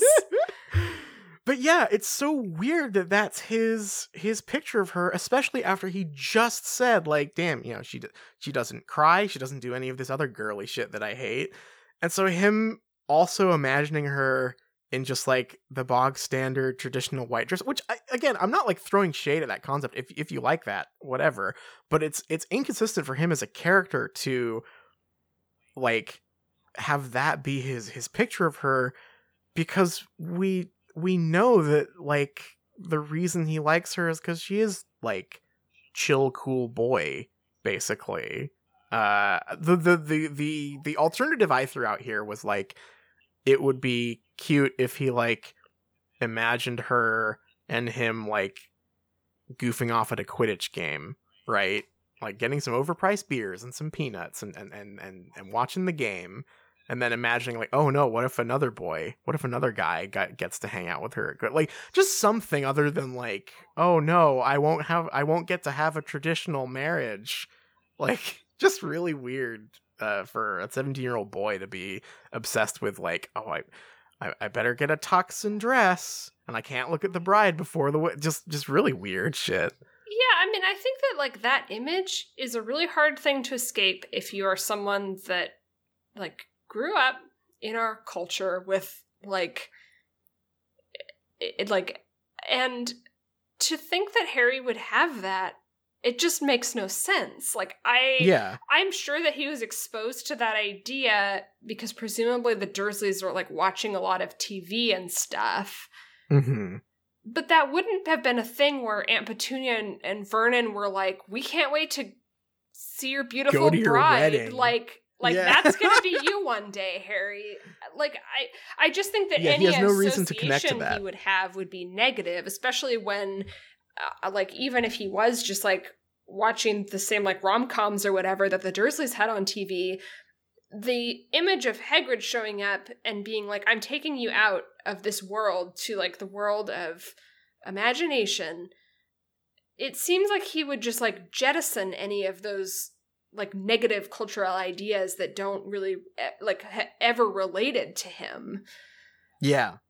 Yeah, I mean, like, that's the whole purpose of the story in book one, is that, like, you're leaving the normal world and entering a more imaginative and free world. I mean, like, I think this has been coming up a lot lately, with people writing about how, like, as disappointed as they are in J.K. Rowling, I still love Harry Potter, and I think that is often I think frustrating thing to read, because I think it's just, like, not important whether or not you still like the story, right? Like, a lot of these statements and, like, apologies and stuff are so focused around, like, can I still like the thing? But I will say I do really empathize with how people got there, not because of any of the, like, moralizing that the story does as it goes along, but I think that just the core image of Harry Potter, like, if you were just to read the first one right now, sight unseen, that first chapter, setting up such a clear dichotomy between the stuffy conservative muggle world and the imagery in that first chapter is a man wearing purple, and a bunch of and colors, and it's like, even if it's completely unintentional, even if J.K. Rowling clearly has a huge chip on her shoulder about, like, real queer people, I totally sympathize with someone who, like, looks at the wizarding world and goes, like, yes, the dichotomy is supposed to be between the stuffy social norms and, like, the free and, like the queer and, like, all over the infinite possibilities of identity, right? Like, I get that. Yeah. And this is the part that I wish at the same time that people who are hanging on to that remember, is that for as welcoming as that initial image seems, book 7 does end with everyone getting a traditional marriage and getting a job as a cop, and just completely abandoning that sense of like wanting to escape the normal. And I think this scene is just such a perfect encapsulation of that. It's just like J.K. Rowling, you're right in that it's like it's very difficult to escape the your cultural norms when you're writing fantasy. Yeah. Like all fantasy carries the baggage of people who wrote it in some form or another. Not always, it's not even always a bad thing. It's just like, you can always draw a line between things in fantasy and the person who wrote it. But I think it really does behoove you as a fantasy writer to be aware of that, right? And it's where I think that this ultimately falls apart as a fantasy novel and as a fantasy world, is that, like, I just like J.K. Rowling just imparts so much traditional British culture into this story without thinking. What? No, because without thinking is wrong. I mean, like, she is thinking. She's just not thinking about the right things for the story, right? She is just imparting what she thinks is right and good, regardless of whether or not it makes sense in her fantasy land, right? Yeah, and I think that it really does make me look back at the earlier books and think about how much of what the, like, I guess the subtext that you read into it was really just more of a byproduct of an aesthetic choice. Because the aesthetics of the wizarding world changed halfway through. It changed from Dumbledore in a purple robe with stars on it standing up and saying blubber, oddment, tweak, to Slughorn listening to a record player in his office and Harry getting a traditional watch when he becomes a man. Yeah. And wanting a normal wedding. Yeah. Yeah. Just grim. And, like, that I mean, that is certainly a coming of age story, but, like, that is a coming of age story about someone having the, like, imagination and identity pummeled out of them by society, which is deeply depressing. Yeah, I mean, there's a story there, right? I mean, yeah. like... If it was intentional, that would be an incredibly powerful story, right? Yeah, like Harry realizing that he didn't get taken out of, you know, the bad normal world. It just, this one just looks different, but is the same. Yeah. Yeah. Yeah, it could be very powerful from that perspective, but it's instead it's just kind of nonsensical. I mean, it's just like a lack of imagination, right? Yeah. I also, I mean, we'll talk a little bit more about just the utter destruction of Hermione's character and how she doesn't really exist anymore. And I do have, I wouldn't even call it a theory, but just kind of a feeling like J.K. Rowling wrote herself into the book, but like herself as a child in Hermione starting in the early books. And at some point, every part of her that was in Hermione got transferred over to Harry.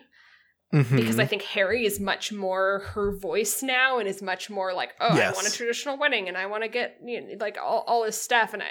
And so now there's like Hermione is just like an empty shell of a character. Yeah. Yep. Before, I think that's like maybe the next most important thing to get to.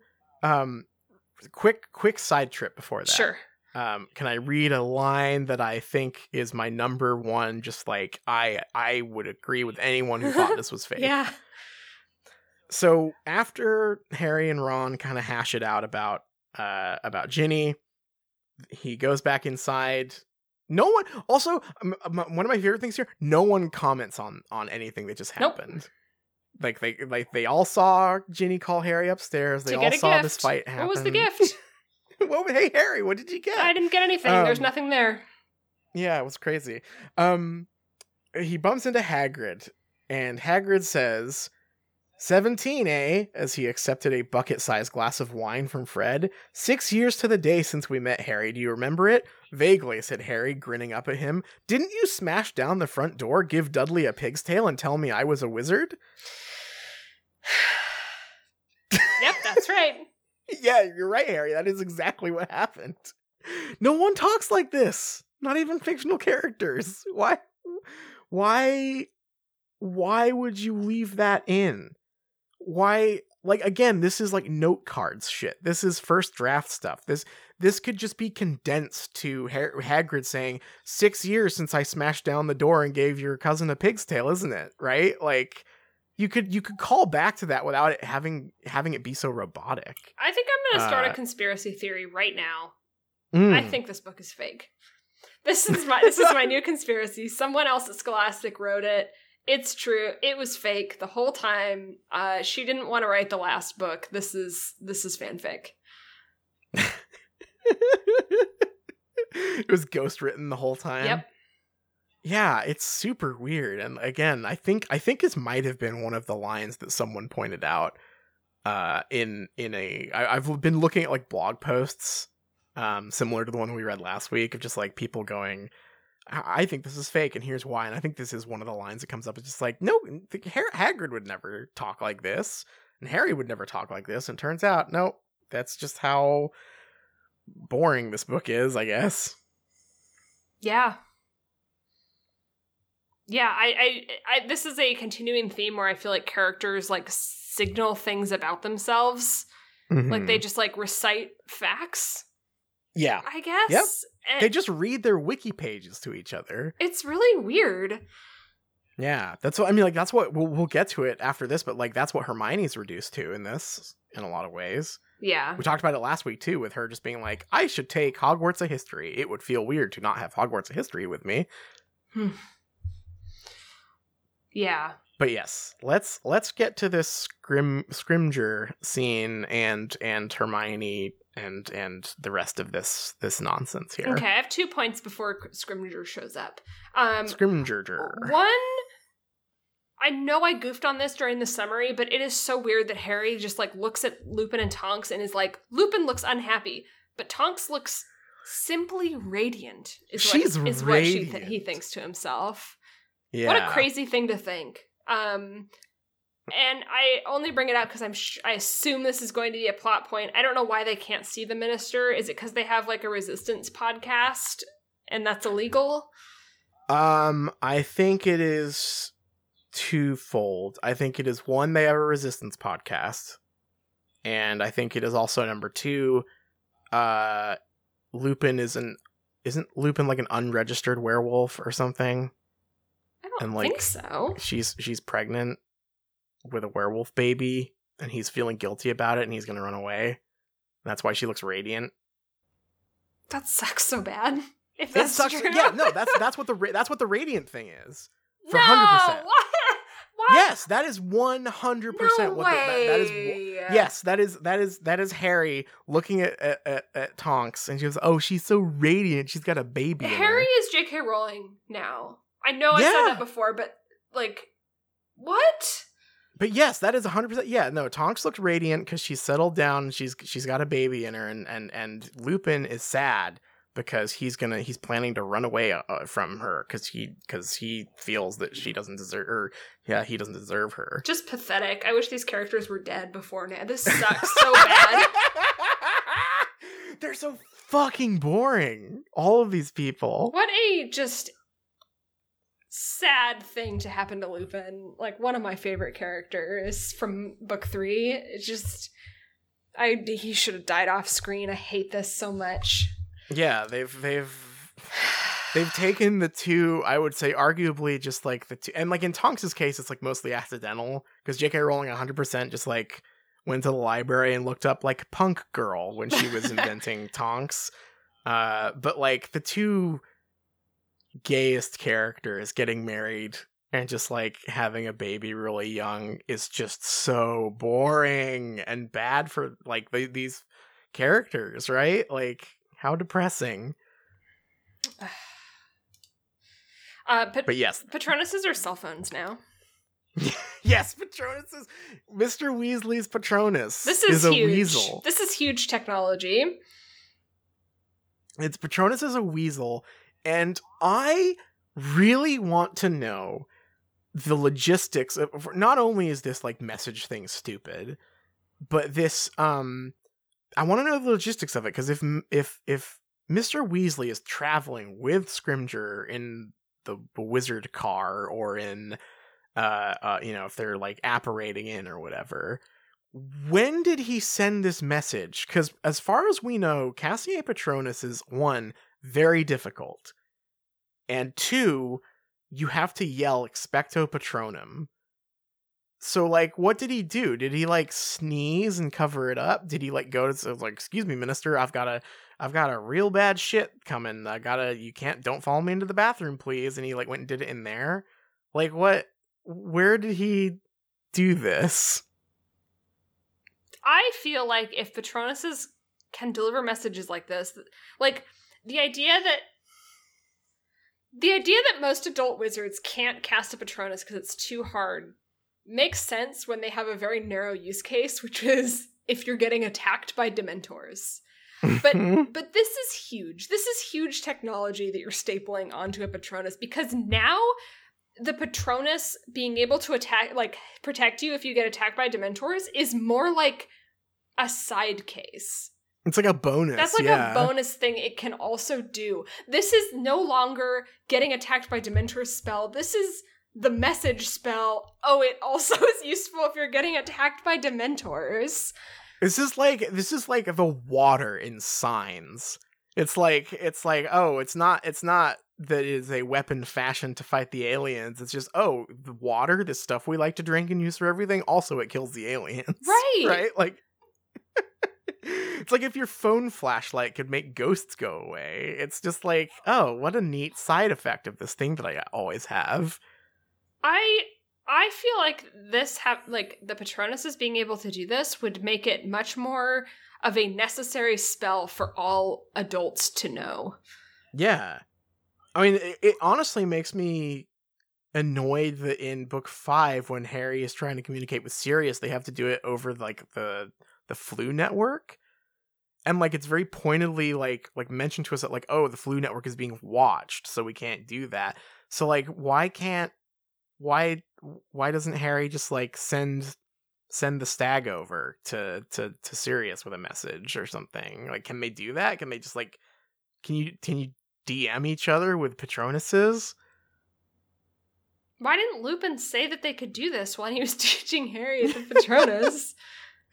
Do you have to, or is it like the fireplace where like you are effective, like you have to say the thing? Is it like a recording, or is it like you just think really hard when you're casting the Patronus and it'll say it? Is it like Ghost in the Shell, like telepathic communication? I have to look this up. There has to be more lore. Is there any lore? Take us to the Patronus wiki page. I was a fool and I first clicked on the wizardingworld.com feature, what is a Patronus, and it has no good information. Although it does have the other thing that the Patronus does, which will turn into the form of your true love sometimes. but only when Snape does it, specifically.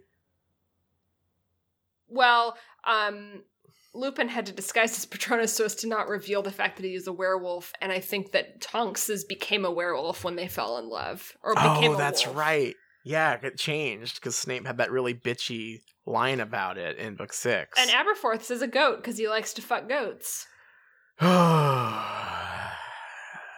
It's the wiki will save me here. The Patronus charm is the most famous and one of the most powerful defensive charms known to wizard kind. It is an immensely complicated and extremely difficult spell. I don't know how complicated it is. That evokes a partially tangible positive energy force known as a Patronus, or Spirit Guardian. It is the primary protection against Dementors and Lethifolds, against which there are no other defense. That's all it says. But it also can deliver messages and show you who your true love is. That's so funny. I mean, again, it just comes out of nowhere here. Like I mean, there are a few things that are going to be revealed out of nowhere in this chapter, but like this is a big one, I think. Okay, so Dumbledore invented the way. No, don't do this to me. Uses. There are 2 known uses for the Patronus charm. The first and main use of the Patronus is to drive off certain dark creatures such as Dementors and Lethifolds, and is the only known charm that works against them. Blah, blah, blah, blah, blah. The other use was devised by Albus Dumbledore, who invented a way of using the Patronus as a means of communication. They can deliver messages, such as speaking with the voice of the caster. This source of communication is believed to be exclusive to the members of the Order of the Phoenix. Why? What? Wait, multiple Patronuses can be cast for communication, as McGonagall was able to create 3. What? Jesus fucking Christ. This book is fake. This book is fake. This is a fake book. Fake book, it's a hoax. I believe everyone in 2007 who couldn't handle this book. I'm with them. I stand with them. So Dumbledore was the only one that figured out that you can use them to deliver messages. Fuck. Good stuff. Thank you, Joe. Thanks, Joe. Thank you so much. Why not just make a new spell? Why not just make a message spell? So fucking I mean, like, stupid. I guess it's cool, right? Like, you can't deny the cool factor of having, like, a cool, like... I can deny the cool factor. I think it's fucking lame as hell. That's fair enough. It destroys, to me, the main image that I have of the Patronus, which is still from book 3, which is Harry seeing his Patronus on, like, the bank of the river or whatever, and looking across, or the lake, and just, like, looking across and, like, wordlessly wondering, like, oh, is that my dad or whatever. It would kind of ruin that scene to me, knowing that at any point... that Patronus in Harry's own voice could have said, like, hey, it's me from the future. So fucking stupid. God damn. This is a very funny detail on the Harry Potter wiki, because I guess on the Patronus quiz on wizardingworld.com, You can, I guess, get a lot of different kinds of horses. Like, it specifies what color horse you get. Oh, okay. Okay. On Pottermore, a horse Patronus can be of several different colors, though all Patronuses are silver. It's unknown how hard the difference is to tell in universe, since all horse Patronuses look the same, or at least very similar on Pottermore. Fuck. That's so good. My God. Patronus is a brown horse. You can't really tell, but trust me. Holy shit. Yeah, I guess, like, how would you tell if your Patronus is like a Labrador or a Dalmatian if it doesn't have colors or spots or anything? It's just like, it's a dog. Yep. That's so good. What a disaster. What a fucking, it's terrible. Fake book, like you say, fake book. Not real. So funny. Let's get to Scrimgeour and his magical items from this will. Okay. This is probably like the actual longest part of the chapter. Yeah. We've been talking for 2 hours somehow. Scrimgeour shows up. Yeah. And he says, I've got some magical items for you from Dumbledore's will. And then he proceeds to get completely roasted by 3 children for the remainder of the conversation. Yeah. He just lines them up to get knocked down over and over and over again. Scrimgeour is a real jobber in this series, because we get that one scene where he's contrasted with Fudge at the beginning of book 6, where it's like he's no nonsense and he's more hardline than Fudge. But like every time he's appeared in person in these books, he's just been repeatedly dunked on by teenagers. Like, he tried to recruit Harry in book 6, and Harry completely roasted him. And then here it is again. Like, he appears he's back to, for like, more. Yeah, he's back for more. He's like, please, instead of 1, why don't all 3 of you just wreck me in this scene? Like, he's kind of sad. I feel bad for him. He's kind of nothing. I mean, like, honestly, the more ridiculous thing is that Harry, Ron, and Hermione would talk to the president of magic this way.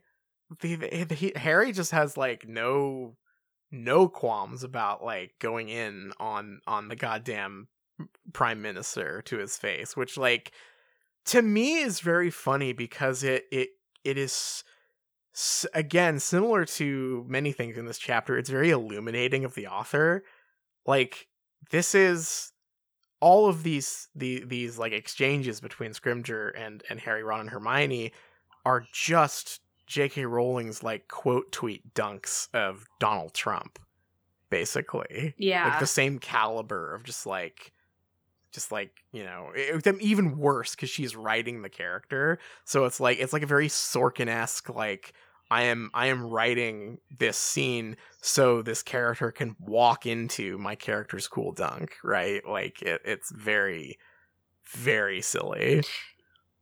Yeah, I think you can get away with, like, 1 or 2 of those, but just having them just constant rapid fire just is tiresome, and the dunks aren't even, like, very good. Like, there's this like extended part that's so boring and doesn't matter, and it's like he kept the artifacts for 30 days because that's, like, the maximum allowable time under the law that they can, like, search to tell if something is, like, dark magic or is trying to curse someone, and Hermione, like, accuses him and is like, you're just trying to, like, use this law to like figure out what Dumbledore was up to.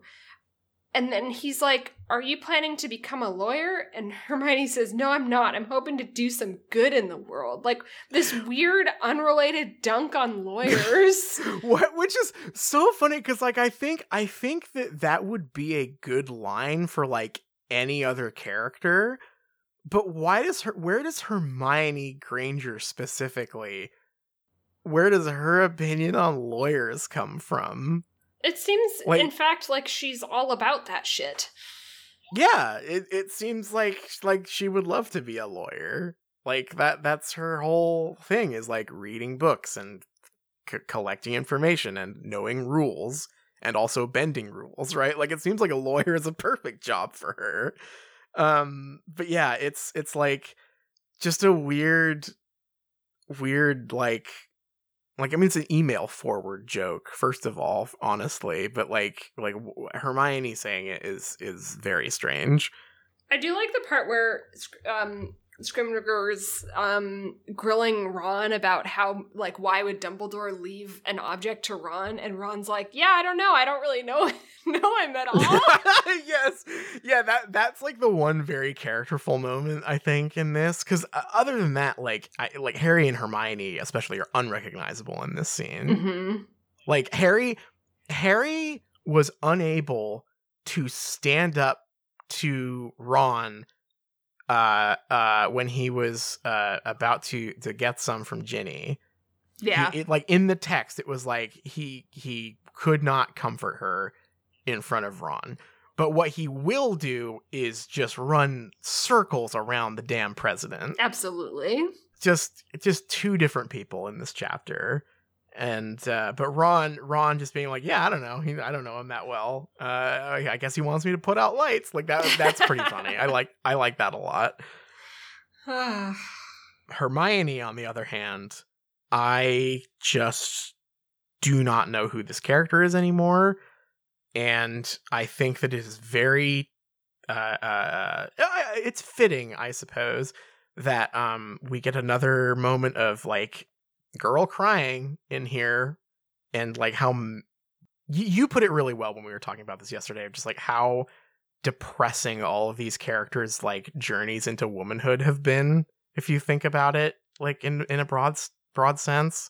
Yeah, I mean, it is very hard at the time that we are in the timeline of J.K. Rowling's recent news to not read this through the lens of her own relationship with her own womanhood, to watch just the destruction of these characters. Like, yeah, I don't know. Like, I really feel like every characterful thing about Hermione has been transferred over to Harry, because it's like Hermione had to go on and become woman. And that's really all she is. She says, I don't know why he gave me this book. I guess because I like books. And she's crying. And why? Because of Dumbledore? Like, what? He knew I liked books. Another line that really sticks out to me is like, yeah, this feels fake. Like, along with Hagrid saying like, oh, didn't I kick the door down and give Dudley a tail? Hermione saying like, oh, he knows I like books. It's just so weird. It's like these characters are like aware of their place in the fiction, which could be interesting, but instead here just feels very out of place. It feels more like J.K. Rowling has forgotten their place in the fiction and is grasping at those signifiers for them to just recite. Yeah. Because really, what else is Hermione here, right? Like, I can't grab on to anything that she is as a person anymore. The other thing that she does in this chapter is, like, do decorating for the wedding real good. Yeah. Yep. So I guess it's just innate. If you're a girl, you know how to decorate. It's in your DNA. Yeah. It's right there in the chromosome. Thank you, J.K. Rowling. Yeah, thanks, Joe. Yeah, it's remarkably sad, I think. And it's interesting, too, because I know that a lot of the complaints that people have about the films is that, like, oh, Hermione's character kind of gets divvied up between Harry and Ron in the movies. And I think that's half true, but I think it has to be said that absolutely happens in the books as well. Yeah, I mean, Ron is probably the most fully realized character in this book so far. Yeah. Yeah, like, he's shitty, but he's a real person here. Yeah. Right? Yeah, and he's a little bit stock, for sure. But Harry is definitely the, POV author voice is right all the time guy. And then Hermione is just nothing. Yeah, it's really depressing seeing Hermione show up in these scenes now, because it's just like, it's the same with, like, the gift-giving scene. It's like, oh, she got him a sneakoscope. Like, there's just no care or attention paid to her character here. She gives some exposition. She gives some exposition, and then also she is a vehicle for Ron to continue his pickup artist stuff here. Because when she's crying, he puts his arm around her, and it makes a big deal out of that. Mm-hmm. About Harry noticing that, like, oh, it's kind of awkward on this like tiny couch for Ron to put his arm around her. And that's like that. I think that paragraph is like longer than anything Hermione really does here, other than make a lawyer joke. Yeah. We have to talk about flesh memories. Snitches have flesh memories. Snitches have flesh memories. Didn't you know? Snitches have flesh memories. Snitches have flesh memories. Well, why wouldn't they? Why wouldn't they have flesh memories? We are fools for not assuming that snitches have flesh memories. I don't think there's anything hidden in the icing, said Scrimgeour. But a snitch would be a very good hiding place for a small object. You know why, I'm sure. Harry shrugged. Hermione, however, answered. Harry thought that answering questions correctly was such a deeply ingrained habit she could not suppress the urge. Because snitches have flesh memories, she said. What? Said Harry and Ron together. I also said what? Also, again, Hermione's character just being reduced. Oh, Hermione loves to answer questions. That is her character. Like book, answer question. Get sneakoscope for Harry. Good at decorating, girl. Yeah, so the mechanics of the flesh memory here are absolutely incredible to me. A snitch is not touched by bare skin before it is released, not even by the maker, who wears gloves. It carries an enchantment by which it can identify the first human to lay hands on it in case of a disputed capture. This snitch, he held up the tiny golden ball, will remember your touch, Potter. There are so many things wrong with this. First of all, the obvious. The flesh memory thing has never, ever come up. Not in a million billion years has that ever mattered to the story. 2, it doesn't even follow its own rules in this chapter because nowhere does Scrimgeour doesn't say like, oh, it is not touched by bare skin, and it remembers specifically where you touched it. Because Harry then gambles on this. He like takes the snitch and he's like, oh, guess it didn't open, and he gets another dunk in on Scrimgeour. And then when they retire to Harry's bedroom to like look over the clues that they've just gotten from Dumbledore, Harry's like, but you see, I didn't catch it with my hand. I caught it in my mouth.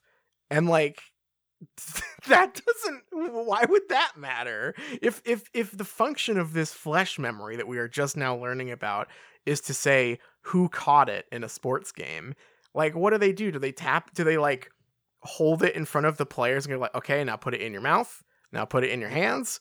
Now touch it with your butt. Like, do they just like hold it on them until it like buzzes? Why does it... And does it specifically open? Or is that just Scrimgeour, like, guessing? I think that's just Scrimgeour guessing. I think. I don't know. Because it's so vague. And it's a rule that was made up just for this scene, just so Harry could get another quote tweet on Scrimgeour. Yeah, I don't know. I think that there are 2 ways to, like, nestle clues into, I guess, create the illusion that you had already, like... planned it, and one is to obviously already plan it, and then if that were the case, we would have had a scene earlier where there was like maybe in one of the mini Quidditch games that there was a dispute over who caught the snitch, and it was like, oh well, good thing they've got flesh memories. Yeah, and we see that happen. It could have even been during the Quidditch World Cup or whatever, or that like you check them automatically just to verify the results. And then the other is you just really have to find something and then make it consistent with what happened, right? Like, yeah, I mean, when I say that it's obvious that this book wasn't planned or that the series wasn't planned, I don't think that's like inherently negative. I don't think that planning everything out to the letter ahead of time is the only way to write. There's a good George R.R. Martin talk where he like says that he plans ahead very little because to him writing a story is like telling it to himself, and that most of the foreshadowing he picks out in stories, it like comes naturally to him, and it's like a surprise for him when something all lines up perfectly, right? That's that's a very valid way to write. I think that's great. I think that is a very cute way to think about writing. J.K. Rowling claims that she planned this all out, and yet is telling us about flesh memories not very far into the 7th book, the book where it matters, and it is only coming up because a character thinks it's a clue. So it's like, not even in this book is it a hint and payoff. It is just the character delivering a clue and telling the character it's a clue and telling them why it's a clue, and that's it.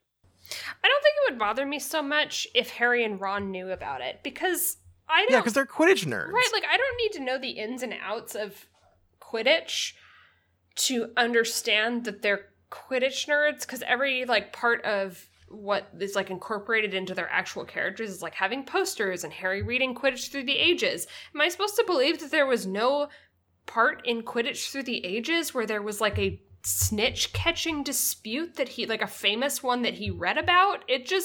It makes no sense for any of these characters to have Harry and Ron be like, I don't know what this is, and have Hermione recite it because that's her character, is answering questions and knowing things. It's like it's backwards. Why does Hermione tell about the flesh memories and Ron and Harry, or rather Ron tells her about a book? I just went back and realized J.K. Rowling even had sort of an out in this chapter, which is when Ron hears Harry muttering about Grigorovich in his sleep and says, "Oh, were you talking about Gorgovich?"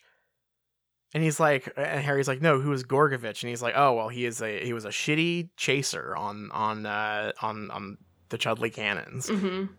You could just tweak that a little bit to be like, "Oh, he was a terrible seeker who always had disputed catches," or, "Oh, he was involved in a really famous disputed, like, World Cup play where they had to activate the flesh memory to call the game," or something. Like, I don't know. Like, it would still be coming in a little too close under the wire, but it would be something, right? Yeah, and I think that could have been a thing where Harry could be like, "Oh yeah, I remember that." It's okay for them to know something that we don't know, and to have them talk about it and let that be a thing that we are learning about through the conversation. This doesn't need to be new information to Harry and Ron.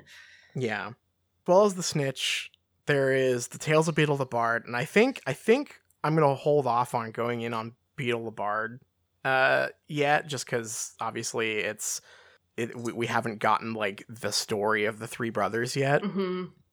But I will say, similar to the snitch, it is a element that is introduced in book 7 that is just, like, only important for book 7, but is even stranger than the flesh memory thing, which at the very least, the way Hermione and Scrimgeour talk about it makes it sound like kind of like esoteric trivia. Whereas Tales of Beetle the Bard, Ron is like, "Oh, everyone knows these. This is like this is the foundation of wizarding culture, and no one in this series has ever mentioned it." Yeah, I mean, it's specifically compared to, like, Snow White and the Seven Dwarfs and Cinderella. Yeah, it is so integral to wizarding culture that it is treated by Hermione and Harry like, oh, it's like one of those fairy tales. And it is just so absurd to introduce that now as a very important thing. I was just so upset by that. Just this is the Deathly Hallows, right? Like, the story of the Deathly Hallows is in this book, and it has never come up before. It has never been a part of this series. It has never been part of the cultural, like, makeup of the story. It has never been mentioned. It's never even been alluded to. No character has ever said, like, "Oh, like Babbity Rabbity" or something, and Harry has gone like, "What the fuck does that mean?" Like, just nothing. Just invented whole cloth for this scene. I get the impression that the idea behind this is, like, the ones that all the wizarding children know are, like, the Disney versions, right? And Hermione just got gifted the, like, original Grimm's fairy tale version, right? The more fucked up ones. I like that idea. Like, that's cute. Yeah. I love the idea of, like, learning about a fantasy world's, like, original cultural stuff, right? Like, that's so cool. It's weird that it's just the same as ours. Yeah, it's funny. Funny that it's exactly the same as ours, and everyone wants a traditional white dress wedding. And two, cutting it a little close to introduce it in the 7th book and have all the wizard characters go like, "Oh, you've never heard of it?" It's like, no, you're writing the book. It makes sense to me that Harry wouldn't know about it because he's like clueless and likes sports, and also just like maybe, you know, the boys in the boys' dorm aren't talking about like Disney movies, right? That makes sense to me. I don't buy that Hermione wouldn't know about them. Well, the good news, they change it for the movie that she narrates the entire thing and knows exactly what they are. Oh. Well, I mean, that's probably a good change, right? Yeah, probably. We'll see, I guess, when we get to that. I think there's something that really bothers me here, which is that I think like some of the implication is Ron is saying like, oh yeah, all wizard kids grow up reading these books. And Hermione is like, well, you know, Harry and I were Muggle-born, so we didn't grow up reading those books. Hermione went to school when she was 11. That's Disney movie age, you know? Yeah, absolutely. It's and also it's very strange because the implication there is that like, oh, when you hit a certain age, you just like forget all of the culture you were imparted as a child, which is not true at all, right? Like everyone recognizes people remember Wheels on the Bus into their adulthood, right? Like, yeah. You would hear about Wheels on the Bus at some point. So it's very weird to imagine that all three of these characters, or I guess just Harry and Hermione, have been at school for 7 years and have never heard anyone reference these things to them. It just seems like Hermione, even though she wouldn't have known those things, like you go to boarding school with a bunch of 11-year-olds and they're not like talking about their major like cultural touchstones at school. Like they don't have their fucking babbity rabbity backpack or something. I just I don't know. It bothers me because I know that in book 1, a lot of the appeal, because it is a story for little kids, is that the kids act like adults. But to look back in retrospect and not let Hermione like think back on herself as a wizard child because she was a child and went to school is weird. Yeah, it's very odd. All right, is there anything else in this chapter we should get to?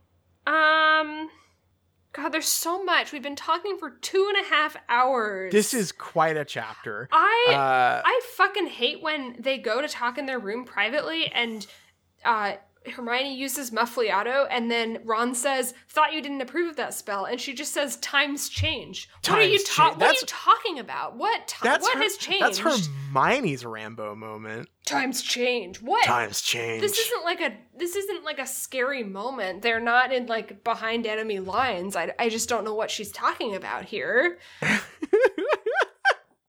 Times change. I mean, I guess if I stretch it to its limit, I could say that's characterful. That like finally someone has called Hermione out for her like hypocrisy on rules, and her answer is just like, "Well, fuck you. How about that?" I mean, fair enough. Yeah, that's as far as I can stretch that one. But yeah, this is one of those chapters. Like I said at the beginning. Holy shit, this chapter is a roller coaster ride, and I'm glad that we are in the roller coaster part of the bad chapters, not the boring part of the bad chapters now. But this book is a stinker so far. There's so many objects. Yeah, actually, that's... Yes, to close this section out, let's talk about all of the MacGuffins in here. Mm-hmm. So we have 6 Horcruxes. Yeah. Left out of the actually 8. There are 8 Horcruxes total. We've got the 3 Deathly Hallows. Mm-hmm. Then to help find the Deathly Hallows and the Horcruxes, we have the Sword of Gryffindor, mm-hmm. the Deluminator, mm-hmm. the Tales of Beetle the Bard. Yeah. And the snitch that you've got to kiss. Yep. That's too many. Harry gets a Mokeskin pouch that you can put anything in and no one can take out. Mm-hmm. He gets a new sneakoscope. Yep. He gets a new watch. Yeah. Yeah. He gets the pickup artist book, which, to be fair, might never show up again. But those other two definitely will show up again. Just a lot of objects, I'm noticing. It's a lot of, his inventory is very full. He has a lot of side quests, I think. A lot of quest-giving items right now. Honestly, that is what this chapter really feels like. This is wandering around the hub area and just picking up all the side quests.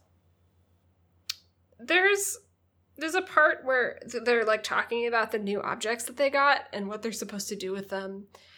And Rahan's like, what am I supposed to do with this thing? This like light turn off thing.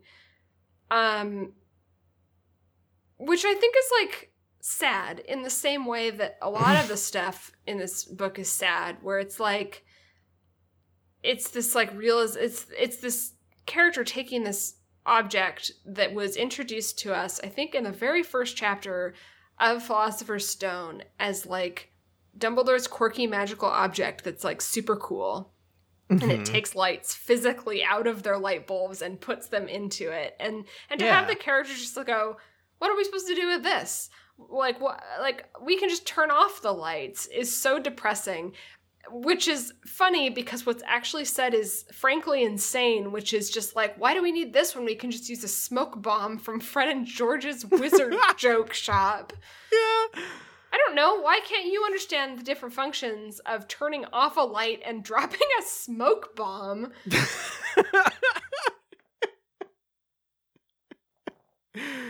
Oh, God. Yeah, the characters themselves lacking any imagination is like the final nail in the really depressing coffin of the way magic is portrayed in this series, I think.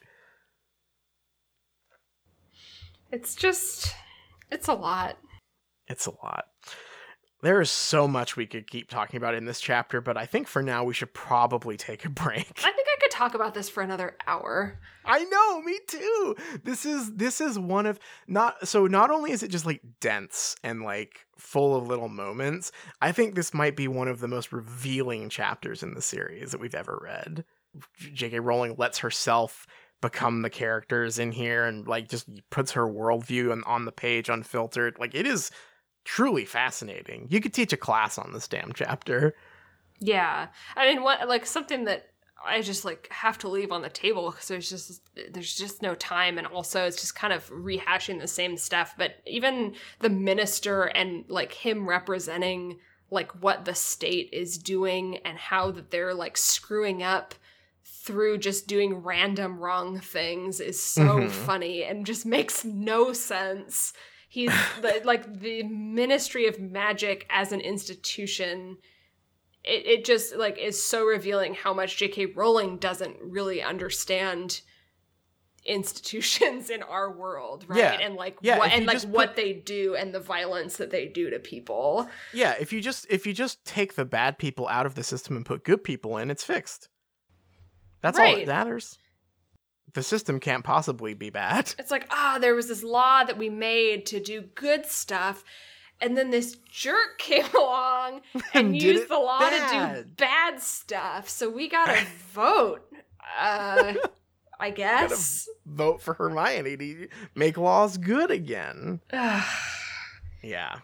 Just really, really revealing stuff. All right, we will take a break and then we will be back for a little third segment.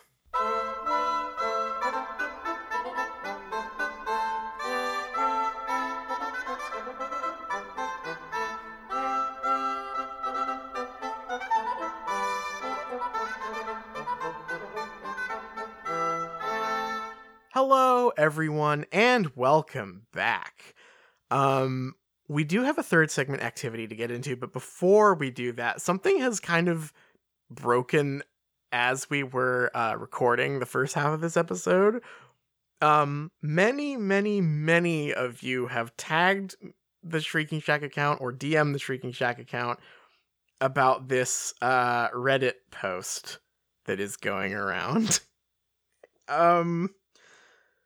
TLDR, we have raised our almost 8-year-old daughter to believe she is a witch from an old wizarding family. We're looking for more sophisticated and creative ideas from r/Harry Potter to keep this thing going. This is crazy, and I think also probably not real, but it's... I hope it's not real. So that's the thing, is I'm like 99% this person is doing a little creative writing exercise online. If it's one of our listeners... Good job. Good job. Good bit. It's very funny. If it's real, this is child abuse. This is one of the most heinous Harry Potter posts I have ever read in my life. Were you saying you couldn't find it on the forum? Like on there? Yeah, I didn't try. I mean, Reddit search function terrible. Is so bad. Awful. I don't know why they haven't mastered the art of... Okay, I found it. It was a real post. Ugh, okay, it's a real post. It is deleted account. The body of the post has been deleted. Comments are, why the fuck would you do this?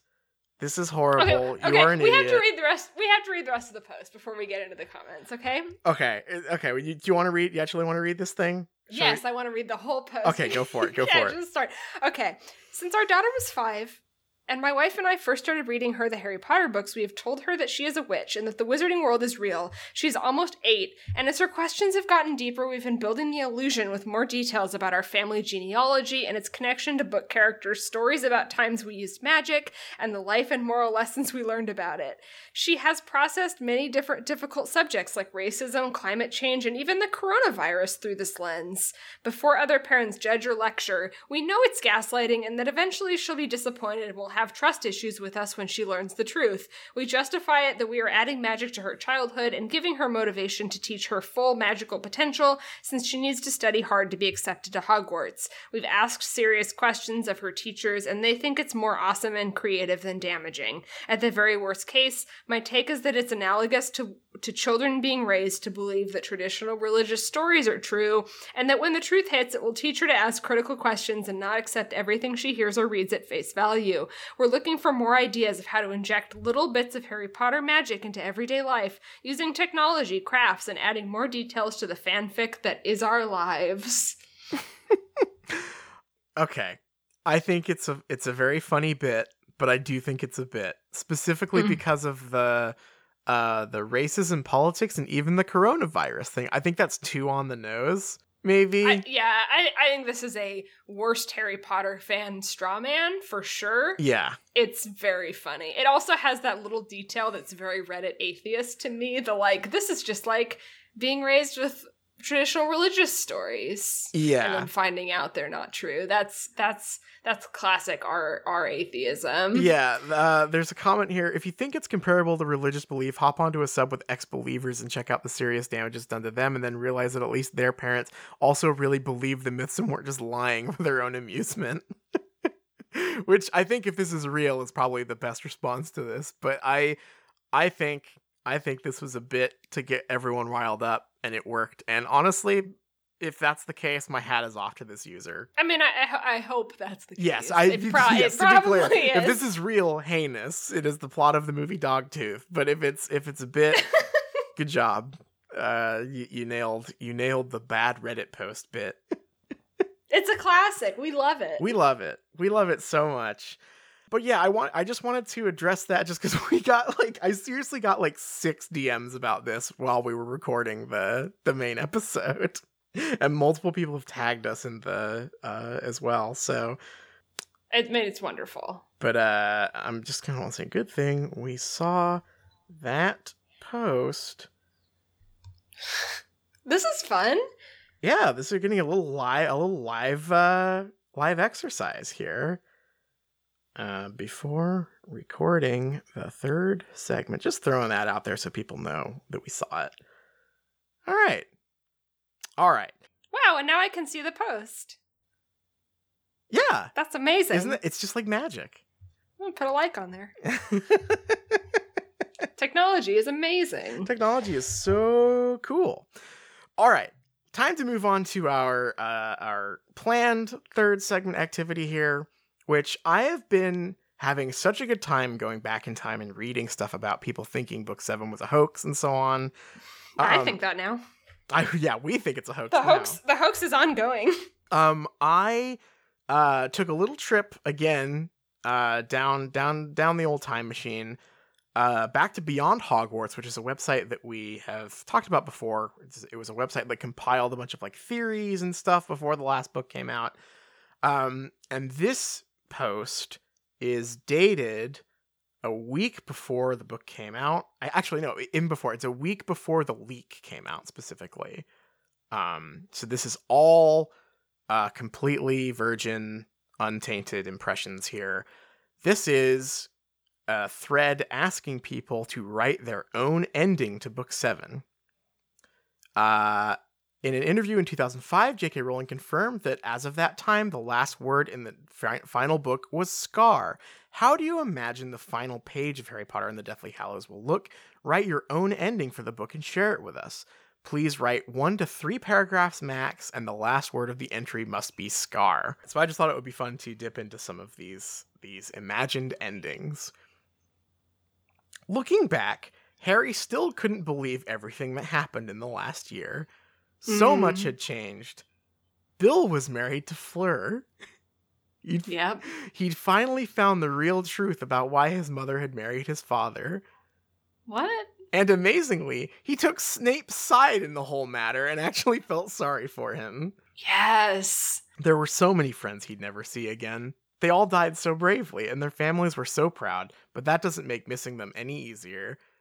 But, like Dumbledore said, sometimes we must choose between what is easy and what is right.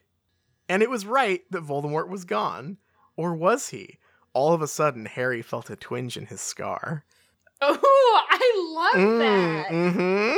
Oh, that's a classic Jumanji ending. Oh, good thing all these times that we've had the ups and downs, the struggles, things changed, but it's all over forever. And then you hear the Jumanji, drum beat. Yeah, I don't remember that movie very well. I love what a strong ending to. If you ended your 7-book saga on Voldemort was gone, or was he? That's so good.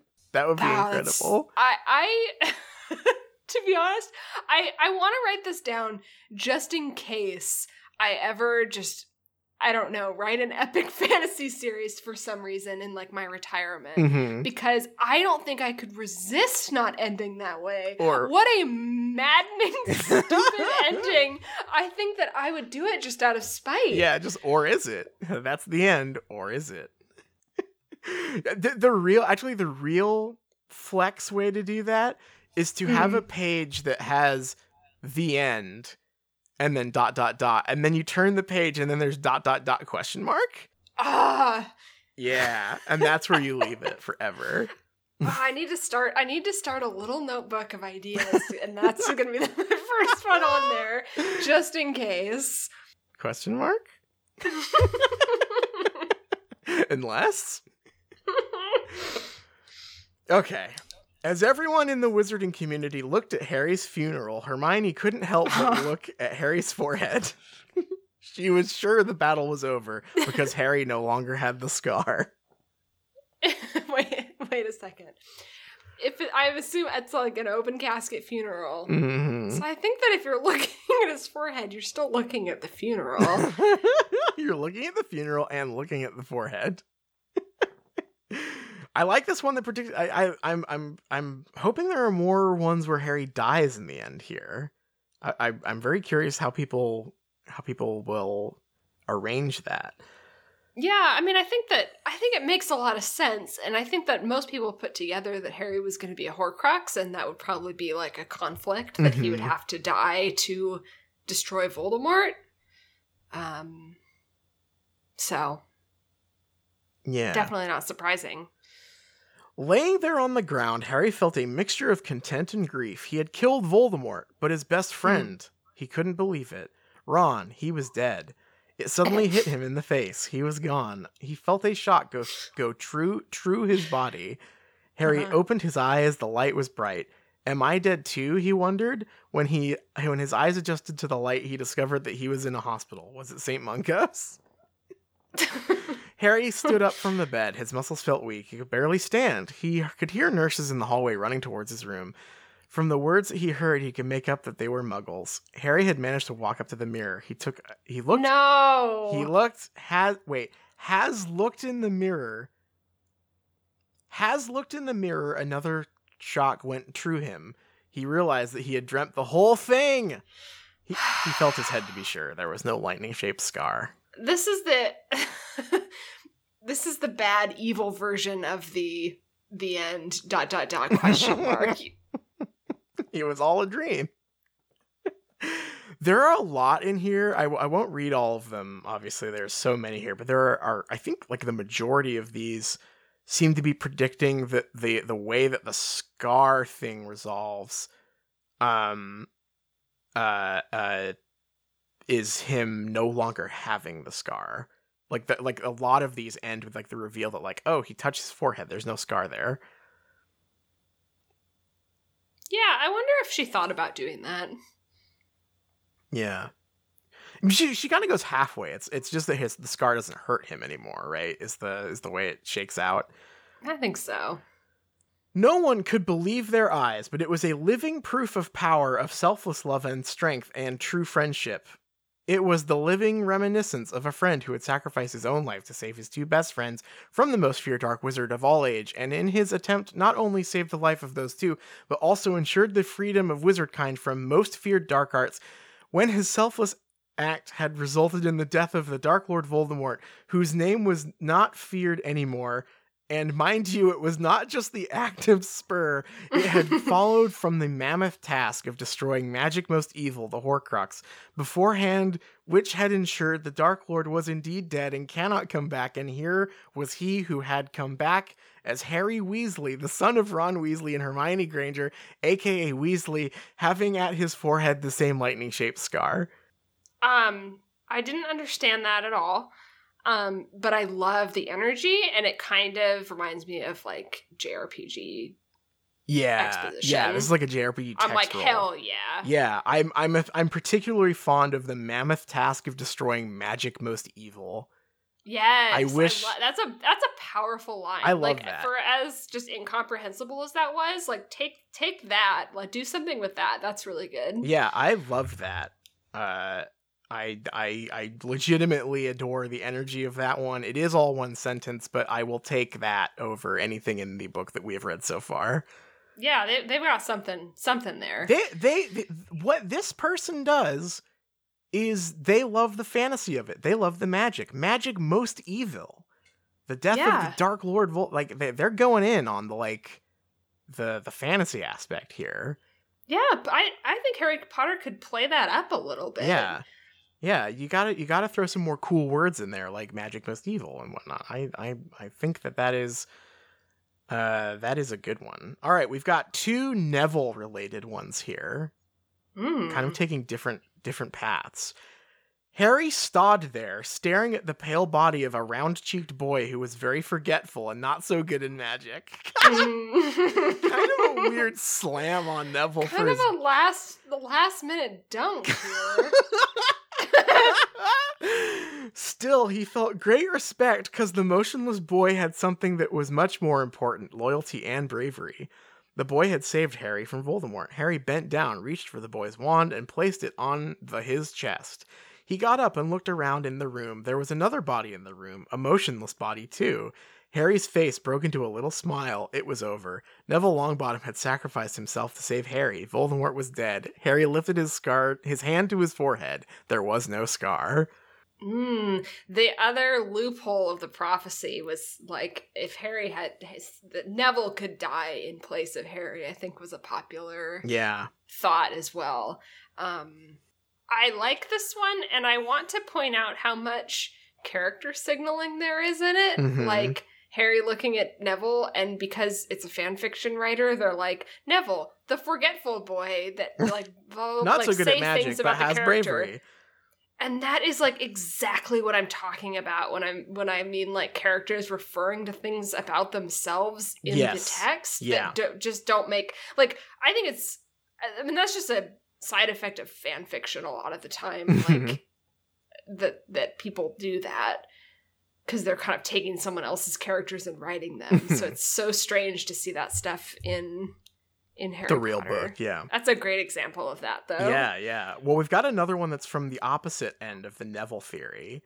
Uh-oh. Neville gazed down upon the lifeless form of Harry and saw that the scar that had once stood so vividly on his forehead had disappeared. He turned away and was unaware that on his forehead was his own scar. Oh no, what? It's like Harry sacrificed himself and then Neville got the scar. Is this also kind of a Jumanji thing? Like, is it like Neville is going to carry the Horcrux? Ooh, I like that, yeah. No one figures out that the Horcrux was, or that Harry was a Horcrux. A piece of Voldemort lives on. Yeah, just one piece out of 7. That's all it takes. That's all it takes. He comes back. Dumbledore walked out of the room. Okay. Dumbledore walked out of the room. His ears... Okay, sorry. I have to back up on this one. I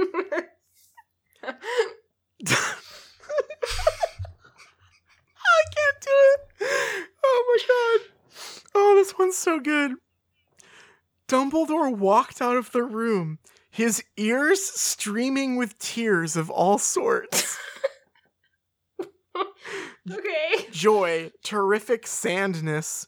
He dared to look back regretfully, leaving the two boys lying undeservedly by Voldemort. It worried him how easily the one thing about them they could have been switched, the glowing lightning-shaped scar. So, kind of a more abstract one. I love his ears are streaming with tears. So in this one, both Neville and Harry died, but Voldemort comes back to life, I guess. Or was never dead. I'm not sure which theory this person subscribed to at the time. I liked that one. It painted a picture. Yeah. It's an abstract picture. There's one little post surrealist. That's just dialogue, and this is the only sentence. Harry, where's your scar? Yes! I love that. That's a good ending. Neville thanked her for the cutting of invisible choke vine once more as she stepped out of the greenhouse. Making her way to the castle gates, she thought idly for a moment of how she would love to take a nostalgic tour around the school one more time, but thought it would be best saved for another day. She was in a little over an hour expected at Nymphadora's. She still felt strange calling her Tonks, even though, as an inaccurate description as it was now, everyone still did. And did not have the time to dawdle if she was to make it to Hogsmeade to apparate. Besides, she'd have all the time she needed next term. She sighed lightly as she used a scourging charm on her fingernails as she walked. Who'd have thought that after all this happened she'd end up back here? Her friends had told her she could have applied to be an Auror, but she never thought it suited her. Well, at least she here could make sure the next wave of heroes can be trained properly for the inevitable return of the dark powers.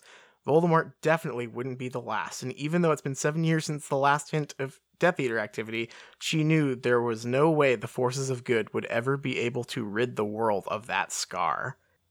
Who is this? I don't know who this is. It's probably Hermione, right? Yeah, is this Hermione being a professor? She's like the new Defense Against the Dark Arts teacher, I think is what I'm gathering here. It sounds like the first chapter of a Snape Hermione fanfiction. Oh, no. Severus, I am a teacher here now. It's been 7 years since we defeated Voldemort. Crazy, huh? That's right. I'm just gonna say that that's probably what this author is going spends their time reading. Yeah. As the bleak sun rose overhead, it brought tidings of great despair to the mourners. They had come to pay their final respects to the heroic warriors who had each contributed to that destruction of the most feared wizard of all time. There they lay, wands placed on their chest in dignity. Neville, Malfoy, Snape, Harry. Ron was almost on the verge of tears. Hermione showing the same emotion. Ron was the one that lived. Ron and Hermione lived, but Neville, Malfoy, Snape, and Harry all ate it. They each. I'm so sad for everyone that thought Malfoy was going to be a significant an important character in the last book, yeah. They each placed a flower by their bodies, and that was that. The end of Harry's journey, the end of Voldemort's terror. The only mark left to represent this terror was Harry's lightning-shaped scar. Oh, this one's... Do you want to hear a little jokester one? Yeah, I do. Someone's you know I do. Someone was a little prankster with this one. Harry and Ron danced around with glee. Voldemort was dead. Yes, I'm dancing around with glee. Voldemort is dead, said Ron, dancing around with glee due to the fact that Voldemort was dead. Hermione was doing something boring at the time, as usual. So I, J.K. Rowling, will not go into great detail about it. Oh my shit. God! Fucking owned. Thank you, I hear you say. At that moment, Ron knocked a cupboard with his elbow and an anvil fell and cracked Harry's skull. For Pete's sake, Ron, now I'm gonna have another darn scar.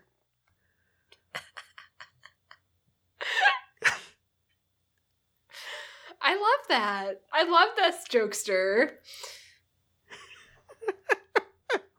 Yeah, I the kind of a prescient slam on the way that J.K. Rowling writes Hermione. How if only they knew, if only they could know before they wrote this that is basically exactly how Hermione would be written in this book.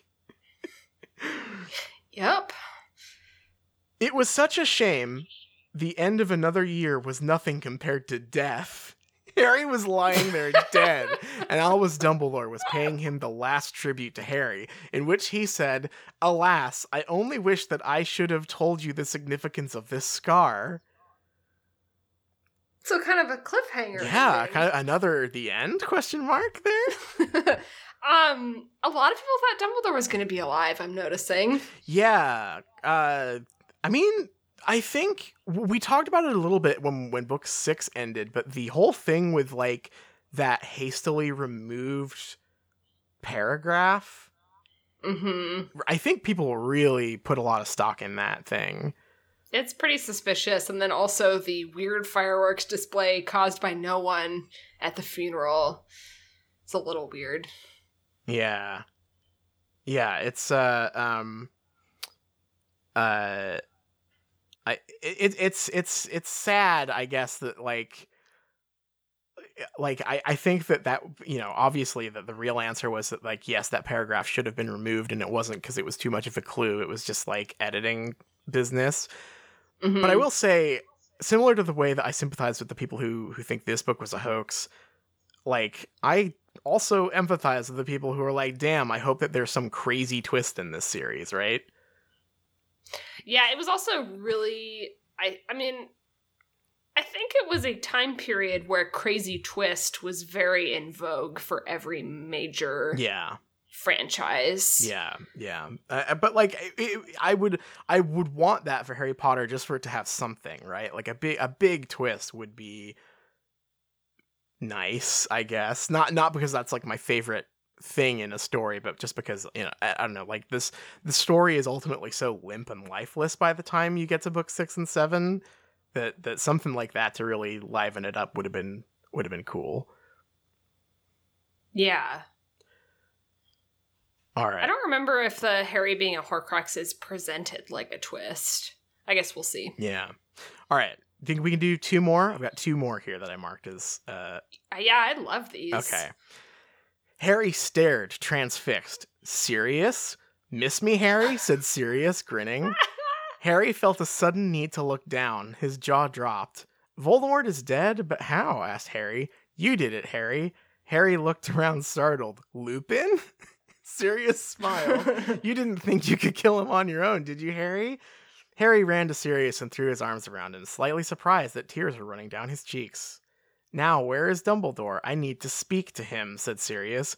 He's dead, said Lupin heavily. What? Who killed him? Said Sirius, his eyes widening.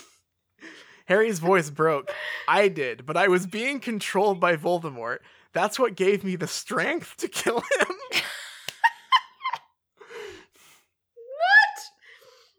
Oh my god, this is, again, quite a twist that they've... This is very intriguing. I want to read this version. It would seem that you, Mr. Potter, are a very stupid boy that does not follow rules. I tell you to stay at Hogwarts with Aberforth, and what do? Said Snape, now striding towards them. I kill the darkest wizard of all time, said Harry, grinning. Whatever Harry did, he knew Snape would hate him just as much. Snape grimaced. Don't you have cheek with me, boy, after bringing back your godfather. Hello to you too, Sirius. Severus, said Sirius, frowning. Harry smiled and closed his eyes. What he wouldn't give for a good nap. Hey, Potter, is it true you killed you-know-who? How did you do it? What did it feel like? The students at platform 9 3/4 were in an uproar to get to Harry. Hang on, Harry, I can repel them, said Ron, concentrating. The nearest people went crashing to the ground. Hermione beamed at him. Ow, Harry yelled. What? Hermione and Ron said together. My scar. Is it okay? Is you-know-who back? They yelped in suggestion at once. I'm kidding, guys, said Harry, laughing. Hermione rolled her eyes. You and your scar. I want this version of the book. This rules. I love when people write Snape dialogue and they know he's mean, but the way they write it is like Snape coming up to Harry and be like, you stupid, stinky boy. You little freak. I hate you. Okay, let's do one last one here. As Harry looked around the table, he saw Bill's scar from the werewolf bites. Ginny was frequently twitching her sleeve so that her scar showed better on her hands. Ron and Hermione had thin culing scars on their necks. I don't know what culing is. The battle was over. Voldemort and Snape were dead, and he was not the only one having a scar. So sort of like a Tumblr scar bruise aesthetics. Yes. Kind of vibe. Yeah. I just like, he's not the only one having a scar. Oh, I could keep reading these forever. I think we might have to hold on to this thread for future third segments, because there are 16 pages of these, and we only made it to page 2. I can tell they're all wonderful. They are all fantastic. I think out of the ones we read, I think the one about strength was my favorite. Oh, yeah. But these were all beautiful. I really have a soft spot for the very first one with the or is it over? Or is it? Question mark? Unless? All right. We should probably take it to the close. What do you say? Yeah. All right, our theme song is Hot McGonagall by Cheshire Moon. Huge thanks to them, as always, for letting us use that as our theme song. You can check them out on Bandcamp. And you can check us out at patreon.com/shriekcast. We have so much fun bonus content there for you, all for the low, low price of $3 a month. We're talking about Umineko. We're talking about Twilight. We're actually planning on talking a lot more about Twilight on there quite soon. Lots and lots of fun stuff. But Liz, what are we reading next week? We're reading chapter 8. It's called The Wedding. Oh, boy. I don't know why I'm asking that. Like, it's a question? It's a question? The end? The wedding? So, guess we're gonna get a lot of good, wedding content. Yeah, I'm so excited. All right. I am imploring you, please, please, please read another book. Please read another book. Going to the dream, but there's a lady there makes ocean roar seem tame. Better know what you're after if you catch her eye. 'Cause this hot mama is just a cat in disguise.